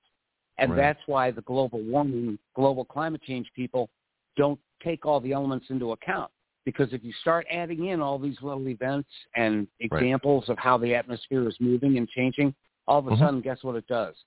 Climate change go bye-bye. Man-made climate change. Because our SUVs are not going to change these gigantic forces. No. Now, how high is the jet stream? And how high is a hurricane? We should probably talk about that. Well, now, it depends. Normally, between 30 and 35,000 feet, you'll begin to run into some of the jets. And and the jet stream is not a river. I need to point that out. The jet stream is actually sections. You'll have a section of faster moving air and a section of slower moving air. You're a pilot. You understand what they teach you is you're going through the layers of the atmosphere, you're going to experience change in wind direction, wind speed, going up, going down. And they do that in balloons. That's how they fly balloons. They go to different altitudes, and the winds are a different direction. Yeah. Direction. So you need to know that. That's what weather balloons are for. Weather balloons actually, and now they can do it by satellite as well, but they used to use weather balloons to figure out where those jets were, and they would base forecasts based on the location of parts of the jet stream. And there are parts of it, and it's in sections. people think it looks like a big river like they show on the news at 5 o'clock. That's really not the way it works. There's pieces and parts of that jet stream. There's places where it's flowing faster, places where it's flowing slower. Remember how they discovered all this? Japanese pilots in World War II discovered the jet stream. They discovered it because they found out if they went up in they found themselves getting over their targets faster than they had planned because they were having a tailwind. Oh, okay. That's how they found these sections of the jet stream. Yeah. They had to calculate, navigators could calculate, take navigation because you're a pilot. You have to go a certain speed over a certain time to get to a certain point. They were getting to their points faster. And they, what the heck's going on? They got home slower. Well, they figured out. They had a tailwind. And that made a difference in how they discovered it. Was actually because of these military planes. Well, that was the first time that people were flying high enough to do that. They had pressurized airplanes. That was one of the problems with the B-29. But they were on oxygen, and we had supercharged, turbocharged airplanes. So World War II was the first time the planes were high enough to be in the jet stream. But Bianchi was talking about ducks and geese. I think they only go up to about 20,000 feet because the air gets too thin for them after that. And the jet stream's about 30,000. Geese up higher than that. Geese have been seen up higher than that. Okay. See, here's the thing. The first teacher of human beings was nature. They observed nature. Then that was used as their basis of further understanding. When B-29s was bombing, they flew from east to west. If they flew from north to south, then the rotation of the earth would cause the bombs to fall all over the place. So it's nature. It's very miraculously the way all this stuff goes together. And one other thing too, I don't know who your science teacher, I don't know his name, but the thing that's not taken into consideration, we talk about near miss in outer space. If a large enough asteroid, say like the size of 4 or 5 states, was to pass within a vicinity of the Earth, it could draw off some of our atmosphere. Because the atmosphere is, like you say, liquid, and it's affected by the gravitational pull of other planets, the sun, and so on, and so on, and so on. Well, the it's moon a very does the tides. delicate balance that we live in. Yeah, the moon creates the tides, and that pulls our water all the time. Does it pull the atmosphere because too? women are born in menstrual periods too. Yeah. Hey, Mike, does the moon pull atmosphere the way it pulls the tides of the water? Not to my knowledge. It's the water is now. Remember, you have solid, liquid, and gas. The three states of matter. The three basic states of matter. Obviously, solid is the hardest to pull.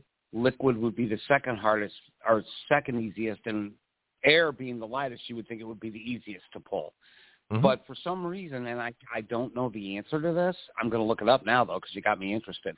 The tides, of course, it pulls the oceans up, and then on the opposite side of the Earth, you actually get a lower high tide, opposite of the moon. Yeah, a lot of people, if you're a sailor, you get it. Yeah, well, spring tides, the ebb tides. Let's get spring tides. You know something else too? You know something else too? I travel to Egypt a lot, and you look at in the pyramids and on the tombs, you see pictures of ships sailing. And the one reason you would know that whether they were sailing at night or day is if they had their sails up. Because if they held their sails up and they're on the Nile River, they're sailing from the north to the south. Because the wind comes in off the oceans during the daytime because of the sun heating up the ground. It causes a low pressure. At night, of course, they flow down river with the flow of the currents. And that's called a sea breeze and a land breeze. During the day, you get a sea breeze with the air coming in, like he just said, off of the oceans. At night, guess what happens? It turns around. It goes onshore, from offshore. Land up to shore breeze. And that's caused by the fact that you heat the ground faster than water. And the ground retains people will orientate their houses in those directions, too. People will orientate their houses in those directions.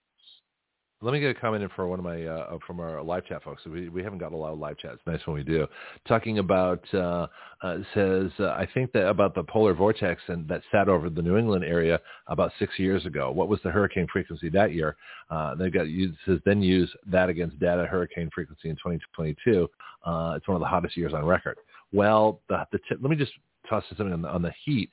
They are doing a range. When they say the hottest year on record, they're taking the top of a range. They give you a range for how hot a year is. And so when they say that, they're maximizing the heat, saying it's the hottest year on record, but in the range of temperatures, it's a fraction of a degree above previous years. So that hottest year on record is a misnomer. That's the global climate change lobby that's doing that. But what do you think about it depends on where you are. Yeah, but what about the polar vortex? So how do the polar winds and the high pressure area come down from the poles? Like in the wintertime, we get that here in Florida. We get, from Alabama, we get cold polar air. It snows in Florida. I can't believe it, in the panhandle here. It's crazy. How about the polar winds? My sisters told me my sisters lived here for 22, 23 years. And, of course, for part of that time, she was still flying with the hurricane hunters. So, the weather, depending on where you are, this is where geography comes in. Geography plays a part in this, too. Are you closer to the water? Are you further away? And this is what gets me with the global climate change people, man-made climate change. They don't take any of this into account. And they figure they have a populace who's just not knowledgeable enough that they can sell this garbage. And that's where part of this comes from, I believe, is lack of knowledge. And maybe if we can do this on your show every Friday and maybe get some more knowledge, get my sister on here, that would be great. Well, I don't want to do it every Friday because I think these are intense discussions, and I'm probably going to have other guests. Fridays, it's the only hour that I have open on Friday, but I can certainly do it regularly, and so we can do it unless I'll let you know each week. I'll tell you what's happening. But you're welcome to come over, more often. This would be fun. Yeah, Science Friday. I know one other thing too. During the building of the Transcontinental Railroad, in that period of time, the Indians said that they was experiencing the coldest winters that they have known in a long time. And it was based on that cycle that you just got through talking about, those 30, 35, 30 some odd years. But that's their accounting on record that they was experiencing one of the worst winters that they've ever experienced. So all these things take a place. And they wanted to associate it with the railroad coming was causing bad spirits to come up. But no, it was just one of those cycles that the earth is in. That Mother Nature knows best. And we have an evidence. Let me give you a little bit of, Greg knows we talked about this a week or so ago. The eruption of Mount Tambora in Indonesia in 1815. I think we discussed that a little bit, didn't we, Greg? Yeah. About what happened. Let's talk about that too. But we never really talked about how volcanoes change the temperature and change the climate. So what is it about a volcano? What are they erupting that makes the difference? Sulfur dioxide, which is released by volcanoes. Besides water vapor, sulfur is one of the other main ingredients of volcanoes. Not carbon dioxide? When it I'm shocked. Wasn't it carbon dioxide? I mean, the boogeyman chemical? I know. Oh, okay. No. It's after water vapor, it's sulfur dioxide. Well, what that does is that mixes with moisture in the atmosphere and it forms droplets, tiny microscopic droplets. What do is they intercept I think we talked about this, insolation, incoming solar radiation. That's coming in, and those tiny sulfur dioxide particles from that volcanic eruption, and it was like 4 cubic miles of Earth's crust that went into the atmosphere, if I remember correctly, with Tambora. Okay. And what that did was that scattered through the atmosphere. That was called the year without a summer. It snowed on the 4th of July in Albany, New York. Now, it snows in New York, but not on the 4th of July. Okay, it snowed in New York on the 4th of July. There were massive. So what does that do in the air? So how does that lower the temperature? Well, it prevents the warming of the sun's rays get stopped at the upper levels of the atmosphere. In other words, where the sulfur dioxide forms a layer, basically, in the stratosphere, not in the troposphere, but above it in the stratosphere and a little bit higher. That prevents that incoming solar radiation from warming the Earth, and it brings temperatures down. Like I talked about with Mount Pinatubo when I was in the Ozarks that summer and we had frost in August. It was the same thing. I looked it up later, and it lowered the northern hemisphere temperature by 0.7 degrees Celsius. which is a so huge why amount couldn't you use a sulfur compound or a sulfur shield on your house to reflect sunlight and use that as like an air conditioning system? I think it would be cheaper to go out and get Reynolds wrap. Okay. To be quite honest, that's not a bad idea amount either. of money. Would that work? Would tinfoil reflect solar energy off your house? I think it would. I mean, it reflects energy back when you bake a potato. The whole idea of a baked potato is to keep the heat in. Right. Well, you do that with aluminum foil, except you're doing the opposite. You would have, but it's to the keep reflective the heat quality, out. not the insulating quality. So it's the Well, maybe it's both. Right. The reflective quality of tinfoil. Of course, the problem is airplanes flying overhead. You're probably going to get blinded, by this. But anyway, that's another issue. I was going to say you're going to be a real friend with your pilot friend. Okay, that's not going to work. You aviation. No, I didn't say it was going to work. I was just exploring a theory. But here's what I remember of my basic chemistry from high school. Okay, so we've got H2O, which is the water vapor. We've got SO2, which is the sulfur dioxide. Okay, and H2O plus SO2 equals H2SO4. That's sulfuric acid. Mm-hmm. Yeah, that's what that's it where is. acid rain came now from. It's very mild. And you know what that is? Hold on, Pianki. It's acid. Go ahead, Mike. It's acid rain. That's what I just said. Yeah, exactly. Yeah.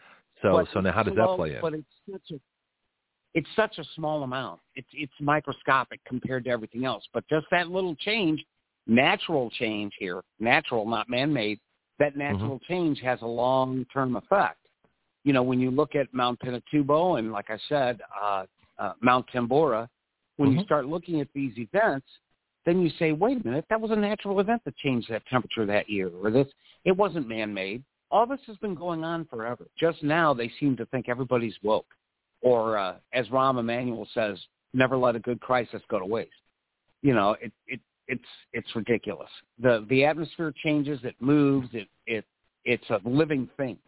And so where was the acid rain, though? Let's get back to, Pianki's point, my point, that you're mixing sulfur dioxide from either pollutants or from a volcano. And, of course, the volume from a volcano exceeds any number of industrial processes, thousands of years' worth going to one volcano. But the whole idea of acid rain, that was a big thing back in the 80s. People were saying, oh, no, the forests are dying of sulfuric acid and nitric acid and things like that because these chemicals were going into the air from cars and factories. They were binding with the water, forming acid, nitric acid and sulfuric acid. And you're saying that it wasn't a significant amount. So how did that shake out? No. Jackie, go ahead. The acid rain occurred over in Africa. They want to claim that it caused a lot of the vegetation to be killed. Mm-hmm. The conditions that were produced in our industrial north, with smokestacks and so on, so on, so on, so on. Also with volcano eruptions too. But a lot of acid rain fell in Africa after being, conveyed over there through natural convections and jet streams and so on and so on. So what happened to the acid rain? I mean, how does nature get rid of acid rain, and how does it get rid of volcanic sulfur? Okay, how does it do that? It neutralizes it over time. It goes from acidic to basic.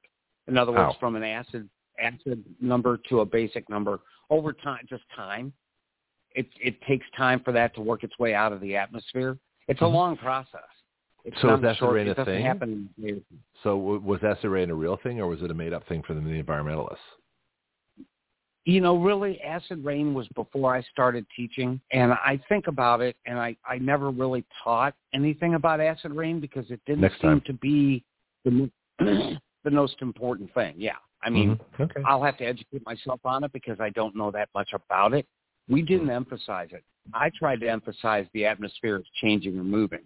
And that kind of goes against what the left wants you to believe. But that's just me. But I never tried to sway my kids one way or the other. I told them to make their own judgments. But when I showed them the evidence, I showed them the pictures of Galveston. I showed them the pictures of Hurricane Katrina in Biloxi and Andrew in Florida. Once they saw the pictures, I'd let the kids draw their own conclusions. Well, we're all adults here, so you can try and sway us. We have an audience of adults. We don't have that many kids. At least I don't. Well, we might have a bunch of kids listening. I'm not sure, but you can. We're trying to figure you're talking to adults, and you could be persuasive. In fact, I'm going to send this to Amber. I'm curious what she thinks about it all. Yeah. So we got a couple of minutes left. Pianki, do you have more questions? Well, I really enjoy this, gentlemen. You remind me of the teachers I had when I was coming up through grade school. Believe it or not, we was taught much of this. And another thing, we was taught much about biology, getting into viruses and bacteria and how all that works. That's why I myself, and of course those of my generation, is less susceptible to COVID pandemic hoopla, because we know that nature knows best. Yeah, that's the first thing I did. Go ahead, Mike, and I'll tell you my story. I was just going to say, the left is not worried about our generation. They know they're not going to win us over. They know that they can't pull the wool over most of our eyes. But what they're looking for is the millennials, under 30s, people that maybe don't have the life experiences we have. And they're taking advantage of that. They're actually using that against, us. And they're using it against them because they don't have the background. They don't have the science background or the atmosphere background or things like that. They weren't taught that. I mean, they send everybody to college. That's what we're doing. But I don't think our basic science and stuff in public schools right now especially leaves a lot to be desired. Just my opinion as a teacher. No, it makes perfect sense. You're right. The things that they're not being taught is terrifying. And we were curious about this stuff too. I mean, we used to do science experiments. I mean, I made a crystal radio, way back when. Didn't work very well. It was just fun to try. So all these different things. Mike, did you see a decline? And we have to go here in a couple minutes. Did you see an overall decline in the curiosity of students over time? No, and I'll tell you why. Because what I did was I tried to pick particular subjects that I knew would gain their interest. Let's be honest. I taught 8th grade, as you said, for 25 years. 8th graders love chaos and mayhem. That's just the way they are, okay? Middle school kids love chaos and mayhem. I used chaos and mayhem in the atmosphere, volcanoes. I mean, my kids loved it when they saw the bodies from Pompeii, from Mount Vesuvius. And they saw the bodies. They're like, oh, this is so cool. And I had them hooked. And then from then on, you talk about Mount St. Helens and all this other stuff, or you'd show them big, huge waves and, tsunamis and things like that. And they were just crazy. They love that stuff. And then you can use that. You take a student's interest, you connect it to a science concept. And that's how you teach. That's how you get kids to enjoy learning. We don't worry about learning. We're too busy teaching standardized tests. Go ahead. When it rains fish. Yep. When fish fall off the sky. When was that? From a tornado. Absolutely. Oh. There's stuff you can, frogs. There's certain things to when they say it's raining cats and dogs. Well, there's motivation and things behind those sayings. They actually have some kind of meteorology context. But when you tell kids this, they get interested. And that's how we keep our kids interested in learning, is you give them facts and statistics, but you do it in a way that's going to turn their brains on, not turn them off. You want to lose an 8th grade class? Start giving them numbers.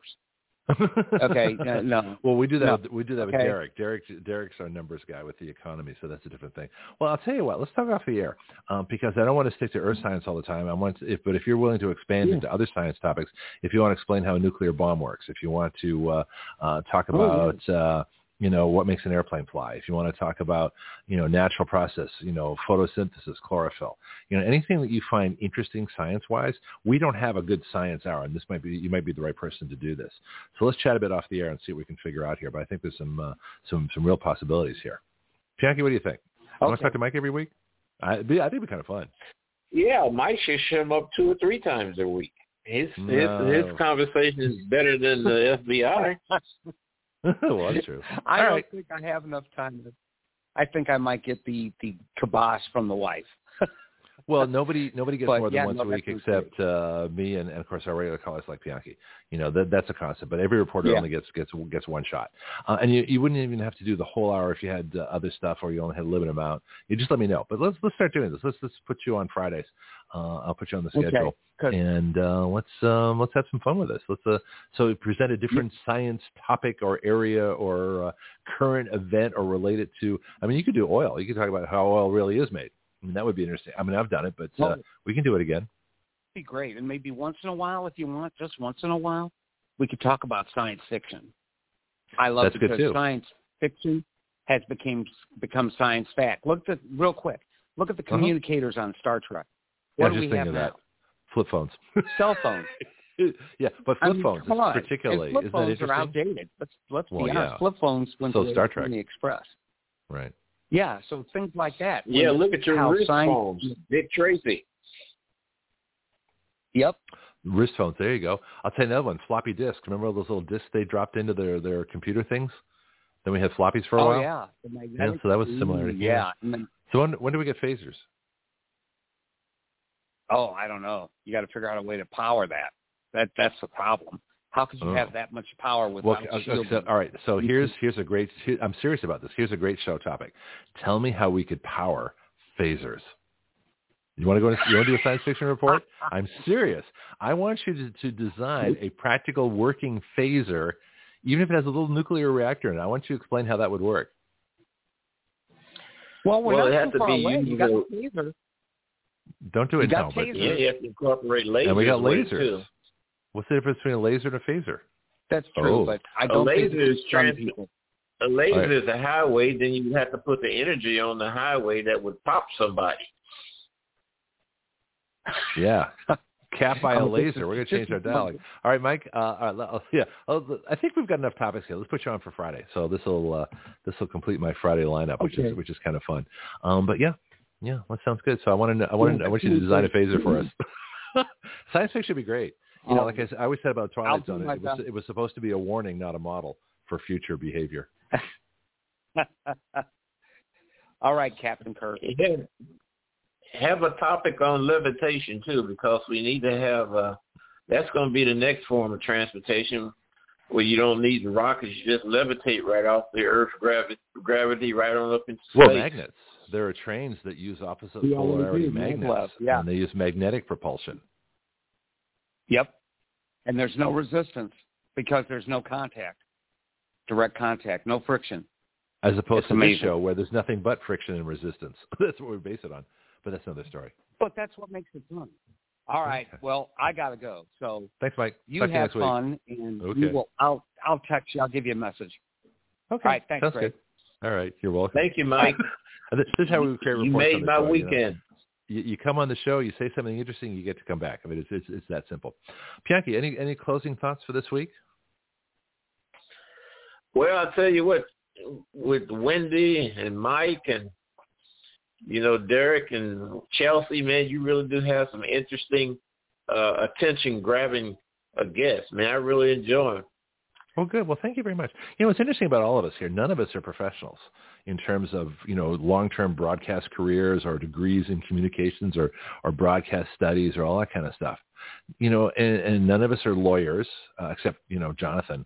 But for the most part, we're writing laws, we're doing things, we're talking, Derek's, he studied economics, obviously he knows what he's talking about, but I don't think he has a Yale economics degree or something like that, or a PhD, but he knows his stuff absolutely cold, so this is, my goal is always to get the most intelligent people.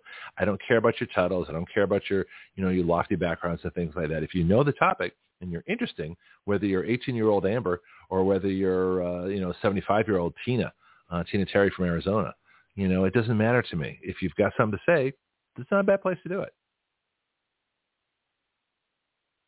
The one reason why we are so bamboozled is because of like Mike just said, that these things that we have ran into in the last several years don't affect us because we know better.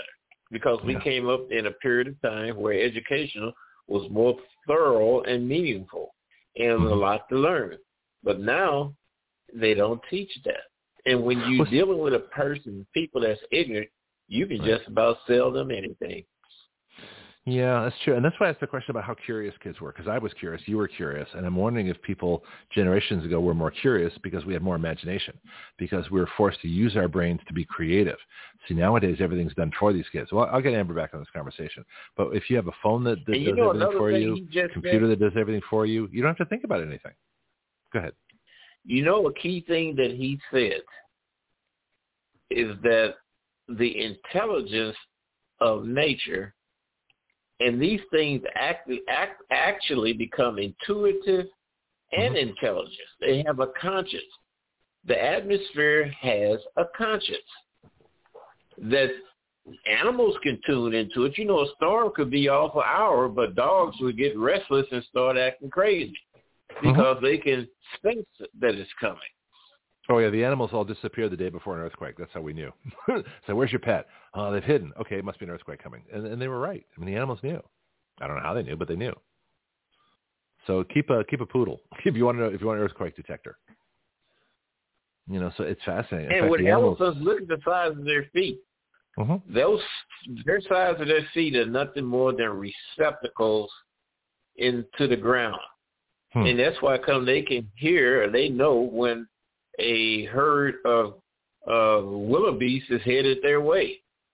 Or even when they wait a minute, here's the big thing. They know when a herd of army ants is coming their way because they can't stand them because they crawl up their trunk, and cause them all sorts of problems. They go crazy when they get around ants. Hopefully they're around water because that would be the only way to deal with it. Yeah, that makes an interesting thing. So army ants. I mean, everything fears army ants. I mean, even the biggest elephant could be a victim of army ants. You know, I mean, they're horrible things, but they're easily avoided. You can hear army ants coming a mile away. That's wild. Through their feet. Huh? Do they move at night? Isn't life just something else, Greg? It really is. It's just something else, isn't it? Yeah. Oh, yeah, yeah. And I don't think people get so caught up in their world, they don't realize the wonder around them. Like I was bike riding yesterday, and for the first time, I saw an armadillo up close. Now, we didn't have them in California. I'm not used to them, but I was really curious. I'm about 5-10 feet away. I don't know what this thing's going to do. I couldn't see if it had eyes or not. Didn't look like it had eyes. If it does have eyes, they're very small. But this thing was the coolest animal. You know, it's running around, digging around. Its nose was all covered with dirt. The nice sort of like the red clay earth that we have here, and it's digging up stuff and fussing around and going through the grass. And it's just going about its business. I'm watching this thing for like 5 minutes. It was great. But you look at an armadillo. I mean, this is like a dinosaur. This is an old, ancient animal. And it's got these cute little ears that were poking up and listening. He knew where it was, but as soon as I stopped moving, when I remained perfectly still, it didn't know. It lost interest in me. It didn't matter. I didn't count. But when I rode up, it was looking around, and the ears were kind of in my direction. So it knew something was there. But once I stopped moving, it didn't care. And it goes about its business. But watching an armadillo was like this really cool experience. I've never seen one except dead on the freeway, unfortunately. But they're like a really cool animal. And they're old. They got the armor plating. I mean, this is like one step after the dinosaurs. Oh, yeah. They got the plating on them. Mm-hmm. Yeah, there's probably one of the first mammals. Turtles, tortoises, and armadillos and any segmented animal like that are ancient. I mean, they're way down on the early on the Earth life scale. But yeah, it's fascinating. So yeah, they're just full of wonders. You just got to be open to it. And you talk about the elephant. You know how the elephant takes dirt and throw it all over his body, especially a certain kind of dirt, so it can reflect the sun. They will be less. They stay cooler. Yeah. I always wonder how furry animals. Exactly. Yeah, I always wonder how fur animals stay cool in the summer, but it actually insulates them. It's an interesting experiment. I remember working with some guys, in the hot summers in California. We had to work outside, and I always had lots of hair. And I was like, how can you do that, man? You're so hot. And I'm looking at these bald heads. I said, you guys are all sweaty. Sweat's pouring into your eyes. You're hot. I said, I'm actually cool with my hair because it insulates. So the sweat stays under the hair, insulates my head. My head is cool. I'm actually cooler than these guys that shave their heads to stay cool. And that's how animals stay cooler in the summertime. They actually have an insulating layer of air under their hair, where the sweat is, that keeps them cool. You don't think about that. How would animals stay cool when they're covered with fur? Look at the humanids before you had Homo erectus. They crawled around. Their mobility was all fours. Therefore, their back was exposed to the sun. That's why they had a lot of hair on their back. That makes sense. Keep cool. Yeah, exactly. I wonder when humans developed hats, because as guys got balder when they got older, did they just stay out of the sun, or did they start wearing hats? Interesting thought. Polar bear skin is black. Huh. That's interesting. Well, that actually makes sense. So if they can move their fur up a little bit and expose their skin to the sun in the coldest days, they can actually absorb some heat. Exactly. Makes sense to me. And then they fold their fur down in the heat of the day in the summertime and open their fur up at night, or open it up when in the wintertime. Boy, the things we cover here. I love the show. You never know what we're going to talk about. Well, this is our science time. All right. The only thing I'm just looking at next week, and I'm watching. There's some very interesting things happening. Just to sort of to keep a watch next week. They say Hunter Biden potentially could be arrested. I don't think it's going to happen because he's a Democrat. But I'm very curious what the oil effect is. And it's very interesting that as Brandon is releasing 1 million barrels a day of our strategic petroleum reserve, which he can only do for so long, the Saudis, they picked 2 million barrels to restrain. So we're still down 1 million barrels. I don't think that's an accident.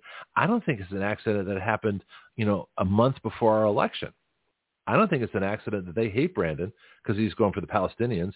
I think they really like the Abraham Accords and the trade with Israel and settling things in the Middle East. And I think they hate the fact that Brandon wants to give Iran a nuclear bomb. So I think this is payback. Unfortunately, it's a campaign donation. Well, the Strategic Petroleum Reserve is a campaign donation. Are you saying what the Saudis, this is a campaign donation to the Republicans? To foundations, yes. They contributed to foundations. Hillary Foundation, the Clinton Foundation. When she didn't win, the Saudis got their money back. Wait. I mean, I'm not clear on that. So you're saying the Saudis contributed to the Clinton Foundation? They were contributing to the Clinton Foundation and have proposing more, but she didn't win the election. Oh. And they didn't get their money back. That's how this stuff works, Greg. It's always money behind it. Yeah. It's just like Cori Bush in St. Louis. One of her biggest donors, Stacey Abrams, one of their biggest donors, guess who? Soros. Now, just trace his connections, his affiliation. Oh, yeah, I know. I was just thinking that maybe candidates should give their contributions back after an election, any unspent money. They never do that, though. They always keep it. It's kind of interesting. All right, let's get out of here. Let me play a couple things. We'll be back next week and having more fun. So let's go on a high note with a little bit of music from Tchaikovsky. Thank you.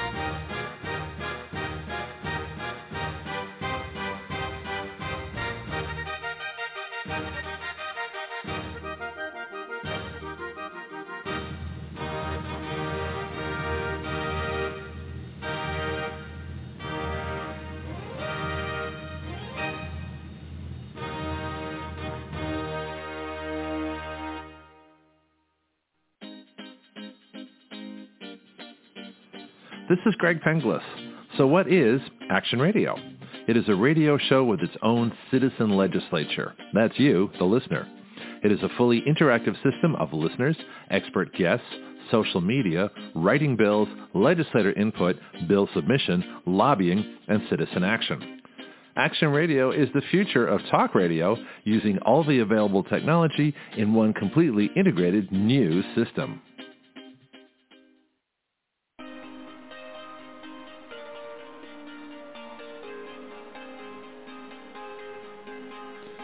You are listening to Action Radio Online with Greg Penglis. The webpage for all Action Radio shows and podcasts is blogtalkradio.com/citizenaction. Please share our show with all your friends and family, both nationally and internationally. The guiding principle of Action Radio is this: we the people give our consent to be governed through writing the laws by which we are governed.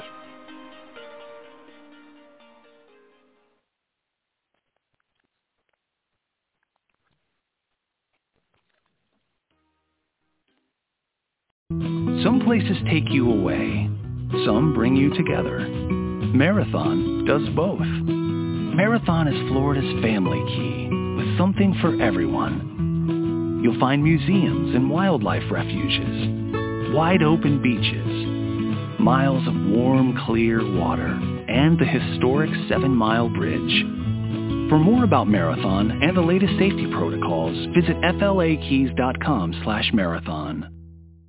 Step into the world of power, loyalty, and luck. I'm gonna make him an offer he can't refuse. With family, cannolis, and spins mean everything. Now, you wanna get mixed up in the family business. Introducing The Godfather at ChumbaCasino.com. Test your luck in the shadowy world of The Godfather slot. Someday, I will call upon you to do a service for me. Play The Godfather, now at ChumbaCasino.com. Welcome to the family. VGW Group. No purchase necessary. Void where prohibited by law. See terms and conditions. 18+.